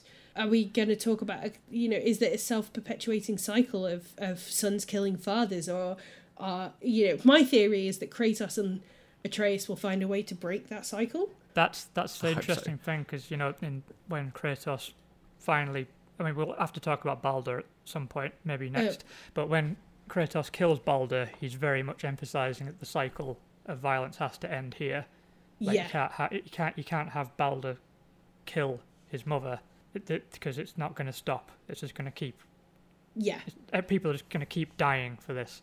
So he needs to put a stop to it, even if it's going to make him a mortal enemy for life. He has to put a stop to Balder's... Oh, you haven't even talked about her. Yeah. We God. can't not talk about Balder and... Freya, is it? Freya, yeah. Freya. I get mixed up with Faye and Freya. Oh, yeah, I think I've Freya. been saying Freya when I meant Faye. Yeah. Yeah, did so write them any down, but then reference I'm to Freya scrolling that around. I've made before now, guys, it's Faye. Just say Freya, and I'll go back and put it in on the edit. Thank you. Faye, Freya. not Freya. Perfect. No one will ever know. Yeah, I'd love Freya. I'd love Freya as a character, and I'd love the parallels between her relationship with Balder and Kratos and Atreus, because she goes the complete opposite way. Whereas Kratos is very, you have to be self-sufficient, you have to, you know, I cannot coddle you in any way. She goes the exact opposite and is like, no, I will make you immortal and unharmed and you won't feel anything forever, and it's totally fine, and it's actually the worst thing she could have done in that circumstance. And Yeah, no shit. yeah. What do you mean, Balder turned out to be a lovely little boy? I mean, to be fair, like, most of his family are complete cunts, so it's hard Yeah. to tell if it's a nature versus nurture thing, but I don't think it helped, because it didn't help his sense of empathy, not being able to feel. Like, not being able to feel physically, it rotted him. You know, he couldn't feel anything for people, he could feel a lot for himself. He had lots of big emotions, but he couldn't feel anything for other people. That they didn't matter to him, because he couldn't even feel his own hands, like, breaking their necks and stuff. It didn't register him, it's nothing. He's a complete sociopath. Like, he was devoid of all the elements of humanity that keep us, like, sane and safe to be around. Yeah. The things that Kratos was worried that Atreus was going to lose touch of. He was like the dark possibilities of Atreus, basically, once he knew he was a god. But Kratos was, he pulled it together, whereas Freya was insistent that she was doing the right thing, and she didn't change course on how she was going to treat Balder, no matter how off the rails he got. The fucking whack job. And she is not too happy by the end of that game. No. Oh boy, she gonna be pissed come Ragnarok. She really is. But I do think my personal theory is that she'll come round. I think she'll end up being an ally because of who the bigger enemies will be in that game. I hope so. I don't want her to be so driven by revenge and anger, you know, much like Kratos himself. That Yeah, you feel like he we could have talk to him out of it. fight her. Yeah. I hope so. I really hope so, because I love their relationship as well. Like, the fact that they are so ideologically opposite. when it comes to child rearing. That I think they just have such a really interesting dynamic, and I'm really sad they ended up enemies because I liked them together. I'm not going to be able to handle it if Atreus, Freya, and fucking Mimir turn on Kratos and will become the bad guys. You remember, Mimir's just going to be in a boat. He's going to like, you know what? I'm not going to tell you any more stories. I'll be the full-on, like, what a heel Darth turn. Vader. Like, no. It's a heel turn, much like Kratos's. Yeah, it's a heel turn for someone with no heels. Hey! Just firing them out now, guys. I didn't even have that one written down. I'm very happy. So, I did feel bad for Baldur at a certain point. Well, not completely, because he was a scary psycho, but he was... When you both got trapped in hell and you could see him like confronting his own demons, like how angry and hurt and like betrayed he felt. Like you can understand where Freya was coming from. She was just terrified of this really cruel and dangerous world swallowing up her son. But he didn't have a say in the matter. She just took that choice away from him. He wanted to be mortal. He wanted to feel things. He wanted to just live, and she just took that away from him completely and refused to change course on any of it. So like the only way he could see around getting any kind of catharsis, like any kind of closure, was just to kill his own mother. I get all that. I completely understand and everything. I'm really glad the cunt's dead.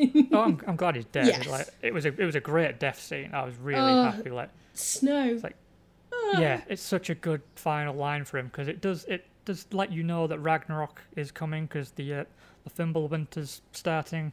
Yeah. But also it reminds you that he can finally feel something, and what he's feeling is cold because he's dying. Yeah.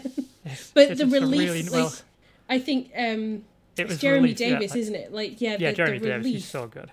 that he puts into that one word is just amazing. Like, just that release of, oh, I can feel something, and it's the last thing he's going to feel before he dies. Yeah, because he's so like loathsome and like theatrical for a lot of the game. Like he's got nothing, so he's just kind of playing up to his own inflated superiority. Like no one can touch him, but now he's finally vulnerable. He just feels relieved. He's at peace.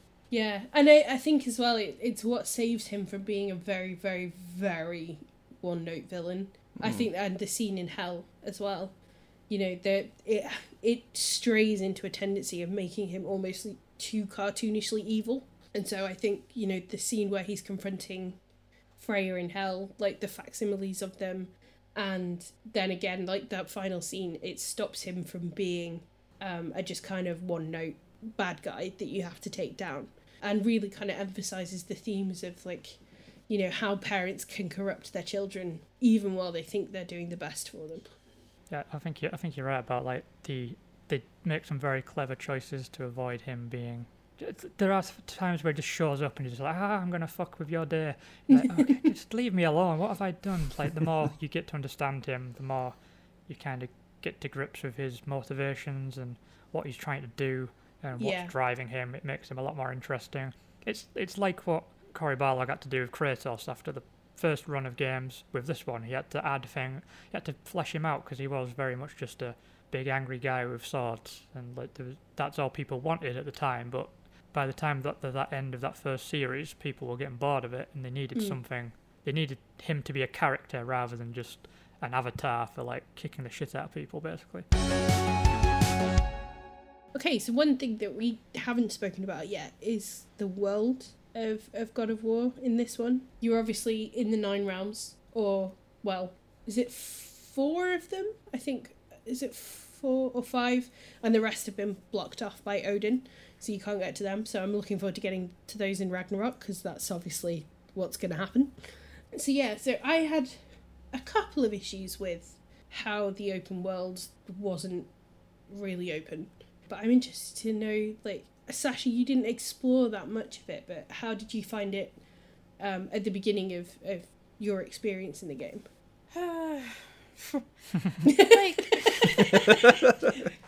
Strap in, everyone. I don't want to have to say it gets better later on, but I'll just say it now. You can carry on. Do you know what? I don't know what else to say other than it looks like So everything I think of when I think of AAA games is this game. Everything I dislike about a AAA game that I've ever played, I think. So that's also, like, the environment is gorgeous, in so much as, you know, for a PlayStation 4 game at the time. Like, you can't say they're not pretty, but also they're kind of samey. Like, all the environments I explored, it all looks like the same, just maybe with a bit more snow, depending on where you were walking. Like, it was, which is fine. I don't know. I think, as we know, I was increasingly checked out on the game anyway, so I didn't get to, you know, what I assume are maybe some of the more interesting and distinctive or prettier bits, and I can accept that. But I'm not gonna lie, any screenshots I've seen, any clips I've seen, I still look and go, oh, it still looks all a bit samey. I don't know. I don't think anything that I've seen of bits that I didn't play, I didn't look and go, oh, that looks nice and different. I just look and go, oh, yeah, okay. Yeah, it's fine. I feel weird because I don't really know what else I'm supposed to say, so...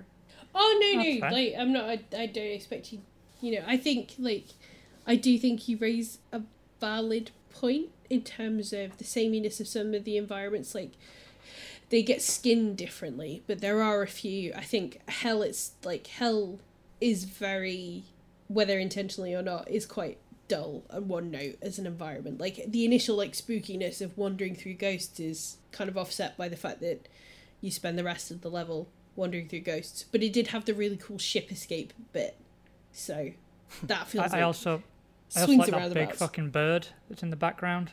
It's just there constantly. They don't draw attention to it. It's not relevant to the story. It's just there. I like that kind of world building where something can just be there. It doesn't need to be relevant or explained.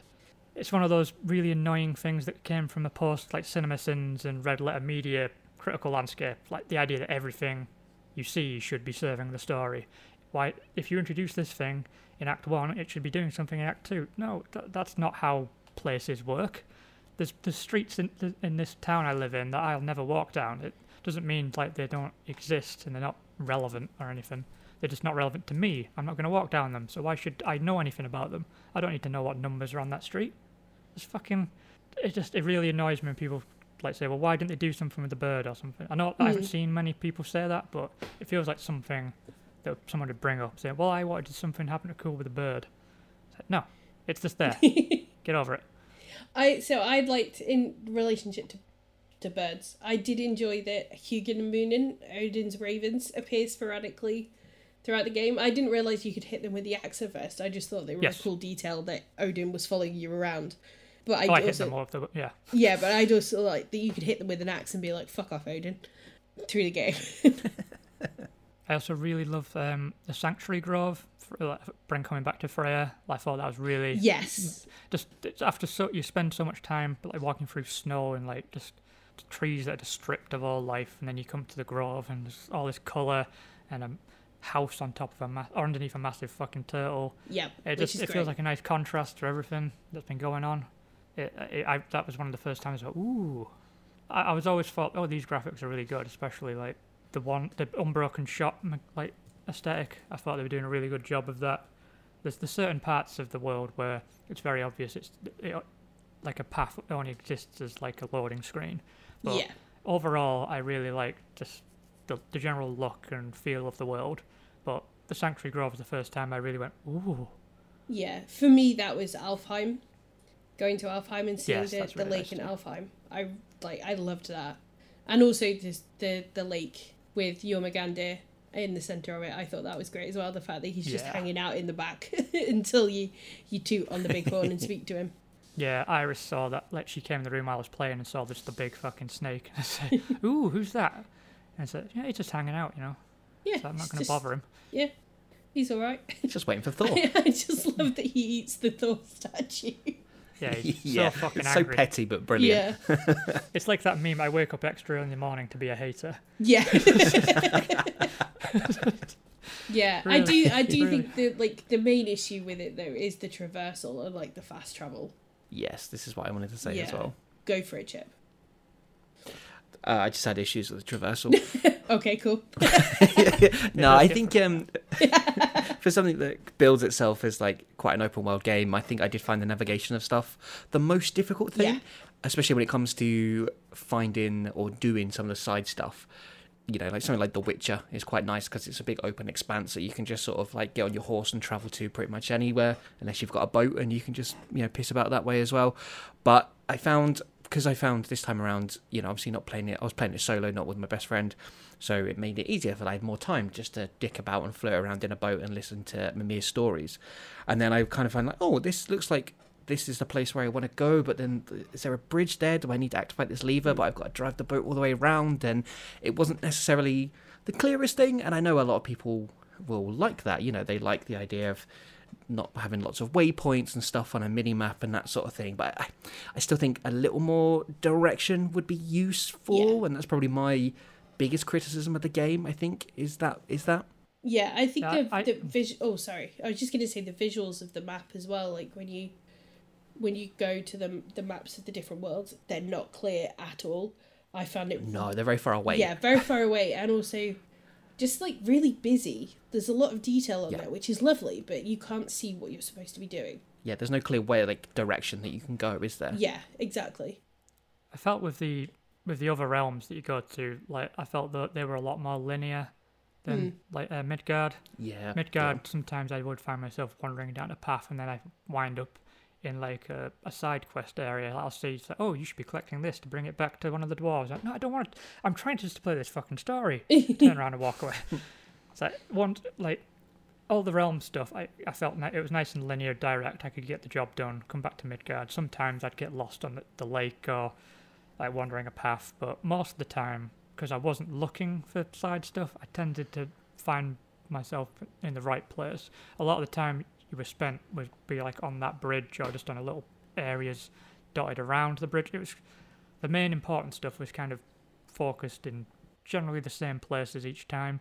It was more they created this illusion of an open world game where where really it was just paths leading somewhere else for like maybe like a little side quest, but that's the only function that path had. It was just for a side quest, so I found it quite easy to avoid because I'd never have to walk up there normally.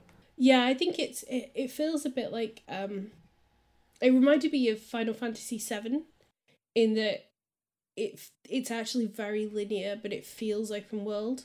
Yeah, that's a good point. Yeah, and I think I wanted it to be one or the other, and I think it was very much trying to capitalize on the open world popularity, whilst also wanting to tell a very linear, very focused story. And a lot of the time, the wanderings kind of detracted from that story because the story picks up so much momentum as it's going through that, you know, I found I was just going for the story quests rather than doing any of the side quests because I didn't want to lose that narrative momentum. It's not like something like, you know, Skyrim or even The Witcher where the main stories are they kind of rumble along in the background and you can just pick them up and drop them. Yeah, it makes sense, doesn't it, to go off and do a little other stuff along the way. Exactly, yeah, and it's kind of built into your, like, character that you would go off and do stuff, whereas Kratos is very much focused on dropping his wife's ashes off at the tallest peak in the realms.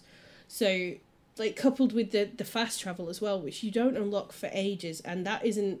it's not any kind of freedom. You have to go through a gate and walk along a path, and you can't jump off the path. You've got it, and it's just you're just running around in a circle until the game is loaded. Yeah, right? Basically. Yeah. There's no rhyme or reason to where you're running. You just run until the door finally loads. That's it. Yeah, exactly. There's a lot of environments that are quite well thought out, especially all the puzzles and stuff. But the fast travel bit is that's just something you'd do if you just couldn't. You didn't have a lot of time to spend running from one end of the map to the other. Yeah, you just couldn't be asked.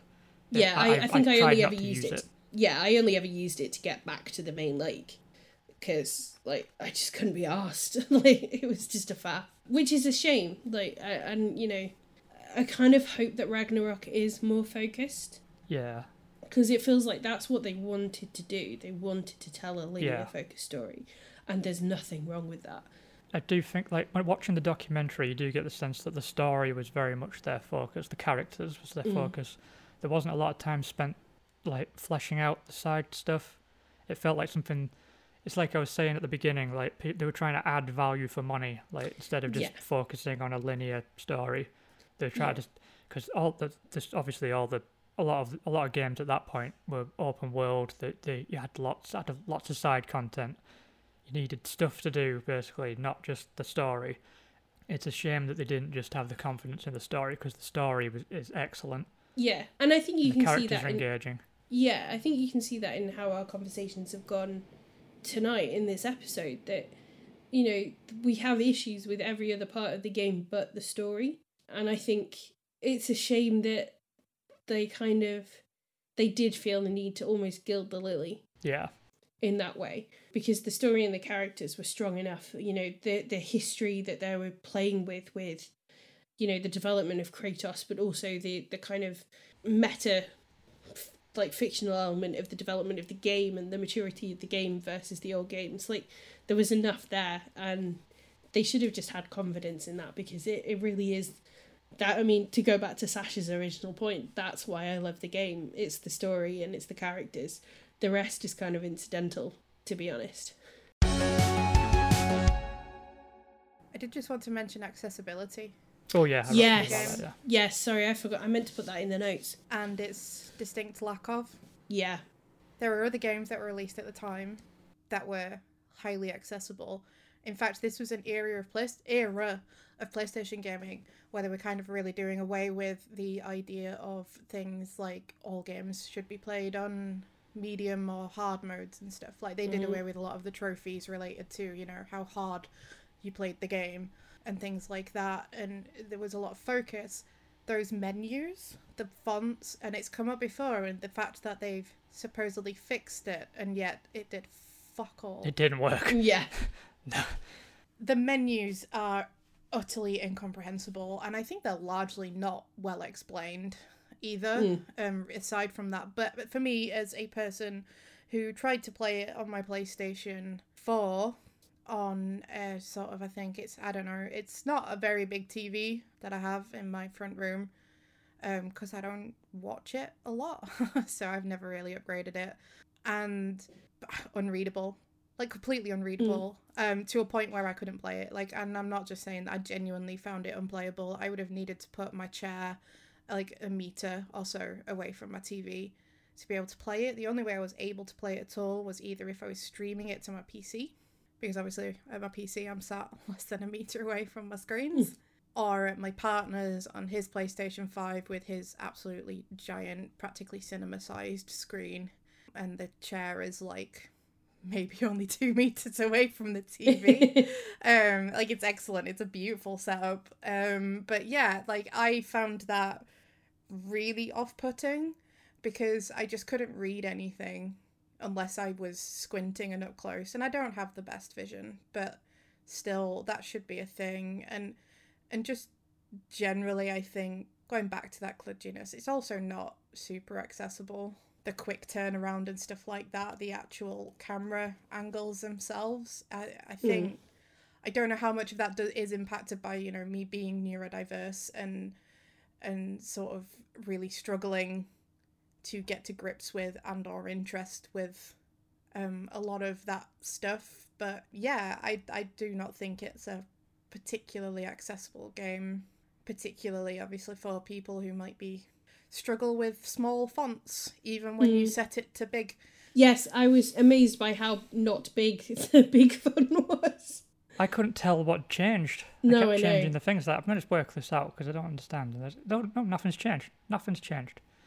And it's especially embarrassing because, like, 2 years later, The Last of Us Part 2 came out, and that has just got an absolute wealth of accessibility options. And, like, apparently Last of Us Part 1 that just came out has got even more. Like, Naughty Dog really go out of their way to make sure that their new slate of games are accessible to people. And it's always a shame when you see games from around that time of release just completely drop the ball. And even the accessibility options they offer don't seem to fucking work. Yeah. Yeah, and I do think the user interface for, you know, I've already mentioned the maps being really busy, but the menus are busy. You can't find the options. I ignore them, yeah. The options are, like, buried in the pause screen, like, to the point where I didn't think I could find them unless we were in a cutscene. And I only like happened to see them out the corner of my eye and was like, oh, that's how you get to the options while you're in the game. Yeah, it took me a while to work that. I was like, oh shit! You're like, oh, that's where it is. I'm certain there are options here. Yeah. Oh, there they are. I didn't know what button I was supposed to press, but I got there in the end. Yeah. So yeah, I would agree. I think again it comes back to they were so focused on the story by the looks of things that, you know, everything else kind of fell by the wayside, and they just sort of did, especially with the accessibility, they did the bare minimum and slapped an accessibility label on it, and it's not good enough. But based on like the documentary I saw, it does feel like a lot of their time was spent trying to fix Atreus. Like that seemed to be a big hurdle for them. So other things probably didn't get focused on as hard because the game testers didn't seem to have any issue bring up. It wasn't a big thing that the game testers brought up, so that they got really fixated on Atreus because the whole game hinges on Kratos and Atreus. So they put all of their focus on fixing that part of the game, and obviously didn't spend as much time as they'd like possibly on everything else, because they did have like the curse of most big blockbuster releases is having a release date to meet, rather than face a delay. So things like that, just like, you know what, this people will work it out. Let's just release it like this, as long as it works to some extent. People would work it out if it wasn't the most convoluted system of menus. Yeah, no, it is. Like, it's really convoluted. That's what they mean. It's like eventually someone's going to hit the right button and they'll get there. But let's focus on something else. Yeah, because it's quite overwhelming as well when you first start playing it. I remember being very a lot of confused. admin. Yeah. So much admin, and like you say, not Marvel's Avengers style, but still quite a lot. I love how many digs you've got in that game this episode. I haven't done it in ages. I'm just getting it out. I know. In my system.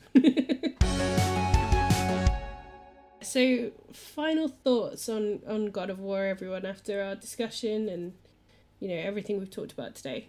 Well, I can go first because I'd rather you ended on a positive than That's a good idea. a negative. Thanks, Sasha. No, like, what I will say is hearing you guys talk about the story and how much you like it, and I'm as ever, I'm always thrilled to hear you enthuse, and you know, it's nice that people got something out of it. It's a shame, really. I genuinely found it so tedious that it took away from anything that might have been enjoyable for me. I think as well, because I looked up how long to beat, and when I saw that it wasn't a particularly long game, and I was like 6 or 7 hours in, and I was thinking I'm almost a third the way according to how long to beat. Although, you know, maybe a bit slower. But then again, I was doing nothing side questy at all. I was powering through. And I looked and I just thought, no, I can't do this to myself. Yeah. Because the last time I tried this, I then struggled to pick up a game for like weeks. You know, forcing myself to put a lot of time into something that I was not enjoying. So yeah, it's a real shame that I didn't like it. And I'm really sorry that I just genuinely don't really have anything positive to say about it. I know I didn't finish it, but for me, I've played enough of it to know that it's 100% not for me. Yeah. And I think that is absolutely fine. That is absolutely fine. Like, I feel like it's okay to not like something. You're not making it like a hill to die on, where you're saying, if you like this game, you're a complete fucking cunt. Like, it's okay to not like... You're not saying that, right? I mean, I don't say you're a cunt. I just say I don't like Assassin's Creed. It's different. Okay, I'm just checking. It's okay not to like things. Like, everyone's got our own... We're all wired differently. Like, I can't get into certain games, as I just said. It's just, as long as we can frame it that this is us speaking and we're not trying to speak for everybody, and we're not speaking in generalities and stuff, it's completely fine not to like things. I don't feel like it's a bad thing to dislike something, even if other people like it. It's as long as we're all grown-ups about it and like level-headed, and just we understand how other people feel and how we feel. There's no problem with it. I hope people know, nothing to be sorry about. Especially people who this may be their first episode and only hearing, is that I'm not actually typically a contrarian at all.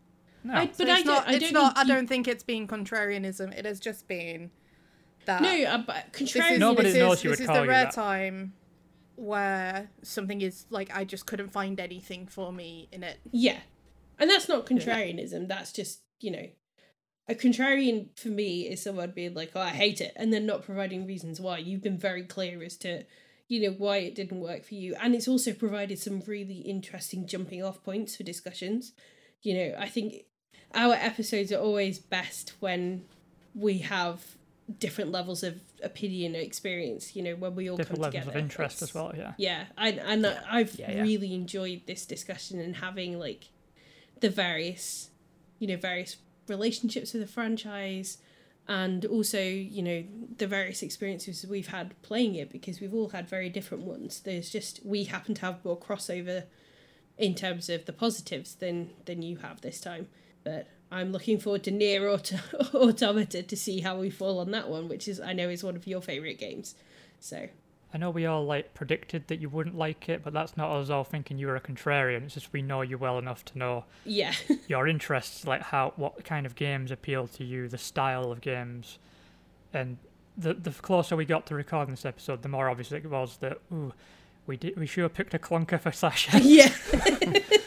So this is something to take into account in future and kind of be more considerate. No, I don't mean we were being inconsiderate, but we didn't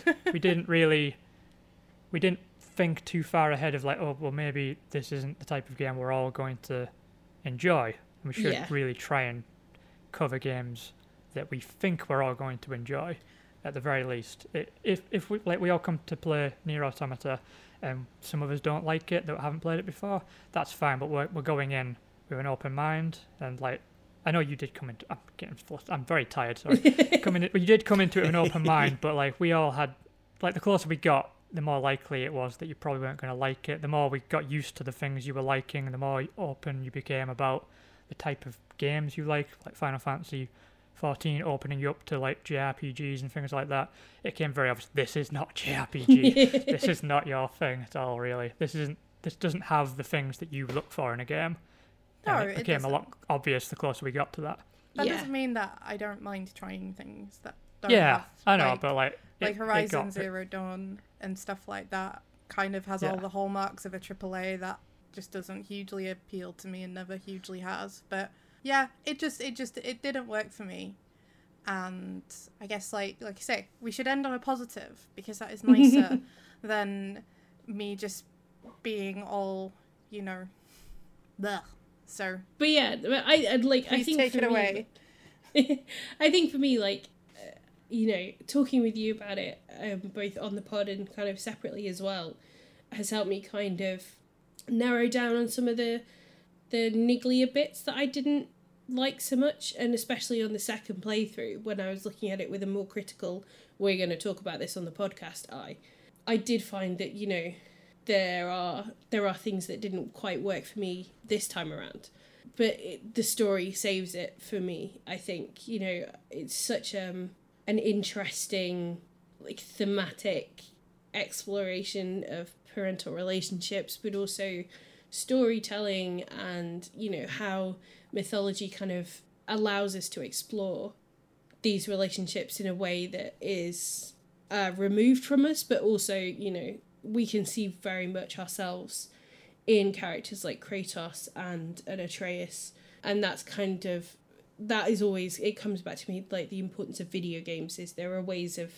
healthy ways of playing through this stuff, and coming to terms with toxic masculinity and how we've grown since we played the first games, or finding something to talk about in terms of my personal interest in mythology, etc. I may have issues with other parts of the game now, but the story will always bring me back. I remember when I was still the gaming editor for the Digital Fix, we did a end of generation games awards, when the PS4, Xbox One era was ending, giving way to the PS5, Xbox Series X. We wanted to do a little awards thing so that people could vote on their favourite games from the previous generation. Because we didn't plan very well, we did it as write-in votes, and made things way more fucking complicated than it needed to be. But for the big award, which is the Game of the Generation award, God of War won by a landslide. And while it's not my favourite game of the generation, I can completely understand why people gravitated towards it, artistically, and just it was like a big for a AAA game soft rebooting a really popular, like, iconic franchise. It was a really big risk, and it paid off like incredibly well, considering there was a lot on the line. Like, it's something you'll notice if you watch the documentary. Santa Monica Studios basically they needed this to work, otherwise they were done. Basically, they'd already lost one project, that got cancelled. This was their last shot, basically, to reboot their most iconic franchise and make sure it appealed to people. It definitely worked for me. It's not, like I said, it's not my choice of best game of the generation, but like coming back to it as like for the podcast with a more critical eye, like I've started thinking a lot more about being a son and like my own the relationship with my father, how it can feel like maybe he's being hard on you, a little cold, not like giving you what you need from him. And it's just interesting to see like bits of myself in Kratos and Atreus, like kind of coming to grips with the fact that my dad didn't, he didn't hate me, he wasn't resentful of me or anything like that. He just, how he raised me was how he knew how to prepare me for the world. He couldn't really do it without being slightly blunt about it, but it wasn't done out of like any kind of malice or mistreatment. It was just how he knew how to show he loved me. So things like that just kind of came to me as like, okay, that sort of thing it meant a lot to me to get something like that from a video game. And now that I am a father of a newborn son, it's given me some even other new things, like just the feeling of responsibility of raising a boy, because just raising a son feels like just playing Russian roulette. Like the possibility of it going horribly fucking wrong and sending a complete scumbag out into the world is terrifying. He obviously is not going to be a mass murderer like Kratos, but there's this worries that you're going to kind of raise a dick, and he's going to go out in the world and make things horrible for other people. But Sergio, if you're listening, I'm sure you're lovely. Yeah, but playing the game and like thinking about being a father myself, there's things like just holding my son and like he when he's really upset and crying, and he grabs one of my hands with both of his little fists and pulls my hand to his chest, just holding on for dear life. And I'd be thinking, okay, yeah, I get it. I would like snap the neck of God himself to protect this kid. So it's a lot of stuff in this game. Like it's all very big and rah action. Like, but there's a lot of stuff that I just saw myself in as a son and as a father. It's a really special game, and I don't know whether Ragnarok is going to be able to do the same things, because it's got a much bigger story to deal with. I'm hoping they're smart enough to know that the father and the son dynamic is what's going to make it. I'm confident, because Cory Barlog wouldn't put his name to something that he didn't believe in, I don't think, because he's walked away from the industry before. So I'm hoping Ragnarok does something good. Well, I'll just try and follow those lovely words that you just said. Thanks for that. About breaking God's neck. Hey, you could have jumped into it. I really love this game. I really enjoyed it as much as I did the first time playing it for the pod. It wasn't a chore, it was a pleasure. Whenever we do games for the podcast, I always try and sort of put aside a bit of time per day leading up to the recording, so I kind of know, how long it's going to take me to finish, how much time I need to put in to try and get through the entire game so I can talk about it all. And I ended up getting through this a lot quicker than I had planned, because I was just enjoying myself so much. And Ragnarok it's like the game I'm most looking forward to now this year. I'm sure some other stuff will come out that I'll play, but nothing on my horizon at the moment apart from Ragnarok. I'm just so excited for that game to drop, and it's just so nice to see the way this franchise has matured and the way it's gone for this. It's come from this like angry beginnings where it was all about rage and anger and we're going to appeal to this crowd, to becoming this game that does have a lot of fun combat and that rah fighting, but it also has something a lot more considered, more nuanced, and quite lovely in places, and emotional as well. And it's kind of nice to almost map my own journey that way as well, similar to how the games have gone. And I'm really glad I am where I am, and I'm really glad the game is where it is as a franchise. and I'm really excited for the new game, and I just hope they can hit the highs of this one. Cool. Sorry, it just started like Cool. absolutely like tipping it down here. Just terrified the life Cool. out of me. Cool.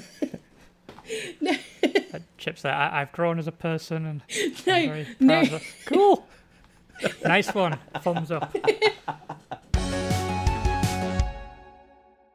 Alright, so it's that part of the podcast where I give my recommendation for this month. And weirdly enough, Chip mentioning Everybody's Gone to the Rapture, I'd picked the score for my recommendation by Jessica Curry because I've already recommended the God of War score by Bear McCreary in another episode because it's fantastic and amazing, and off you go and listen to that, please.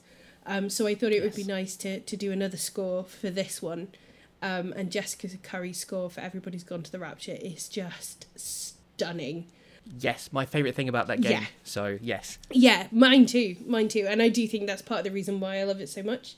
And it's a wonderful kind of lyrical, very English classical musical style. So hymns and folk songs, but also just this really beautiful like choral element to it as well. And it's lovely and haunting, and it's really good to work to, or to like drive down a country lane in the sunshine to. So yeah, Jessica Curry's score for Everybody's Gone to the Rapture is my recommendation for this month. And that about wraps it up for the episode. So we'll do the usual rundown of the socials. Andy, where can people find you? Truly_defective on Twitter, and Truly Defective, just one word, on Instagram, because I'm posting pictures of my very cute baby. He is very cute. Sergio is lovely. You did good. He's not called Sergio. I just need to be clear to anyone listening. He's not called Sergio. No, I am he not is called cultural Sergio. appropriating anything. He is called Sergio. I named him after Arthur Morgan. Yeah, Sergio. Yeah. Arthur, he's called Morgan Gallagher Shaw, so it's Metal Gear Solid initials. Amazing. Double nerdiness. So Snake. I am going to dress him up as Solid Snake for one Halloween. Absolutely. Sasha, where can people find you? Bash at Demon Head on things. Cool. And Chip? My old panic because I lost my notes and I haven't written this down. It's They are your at names. the Chip Thompson. Yeah, I know, but there's a thumbs in there. It's at the Chip use Thompson context on clues. Twitter. Thumbs up. And Chip Thompson's thumbs on Twitch. And I'm Becky Grace Lee on Twitter and Instagram, and you can find the podcast on 1UPPOdd on Twitter and Instagram, and the website is 1UPPOdd.com. I'm just going to say a lot because it annoys Chip. And we're also on Twitch, which is just 1UpPod, which is also 1UPPOdd. We don't use. We're not using it yet, but we will use it at some point, alright? Follow tried. us and We've had encourage plans. us We to did have use it. plans. Things just keep going wrong. Yeah. We're going to get there Life's eventually. hard, People man. had babies, Illnesses and all illnesses, sorts of shit and went wrong. it's just all gone wrong. Chip got sick, and then I had a baby. So our planned stream just went to shit. One day we shall appear on Twitch, and you should follow us and encourage us. That's it for another month. Our next episode will be a nice and spooky Halloween themed episode called The Games That Made Us Poop Our Pants. So I'm really looking forward to talking about the games that fucked us up in all the best ways next time. So we'll catch you all then. Bye. Oh, yeah, Boy. tagline. Don't forget to get a life and play video games. Good work. Well done. Oh, I'm very tired. I need to go to bed. Boy. Boy.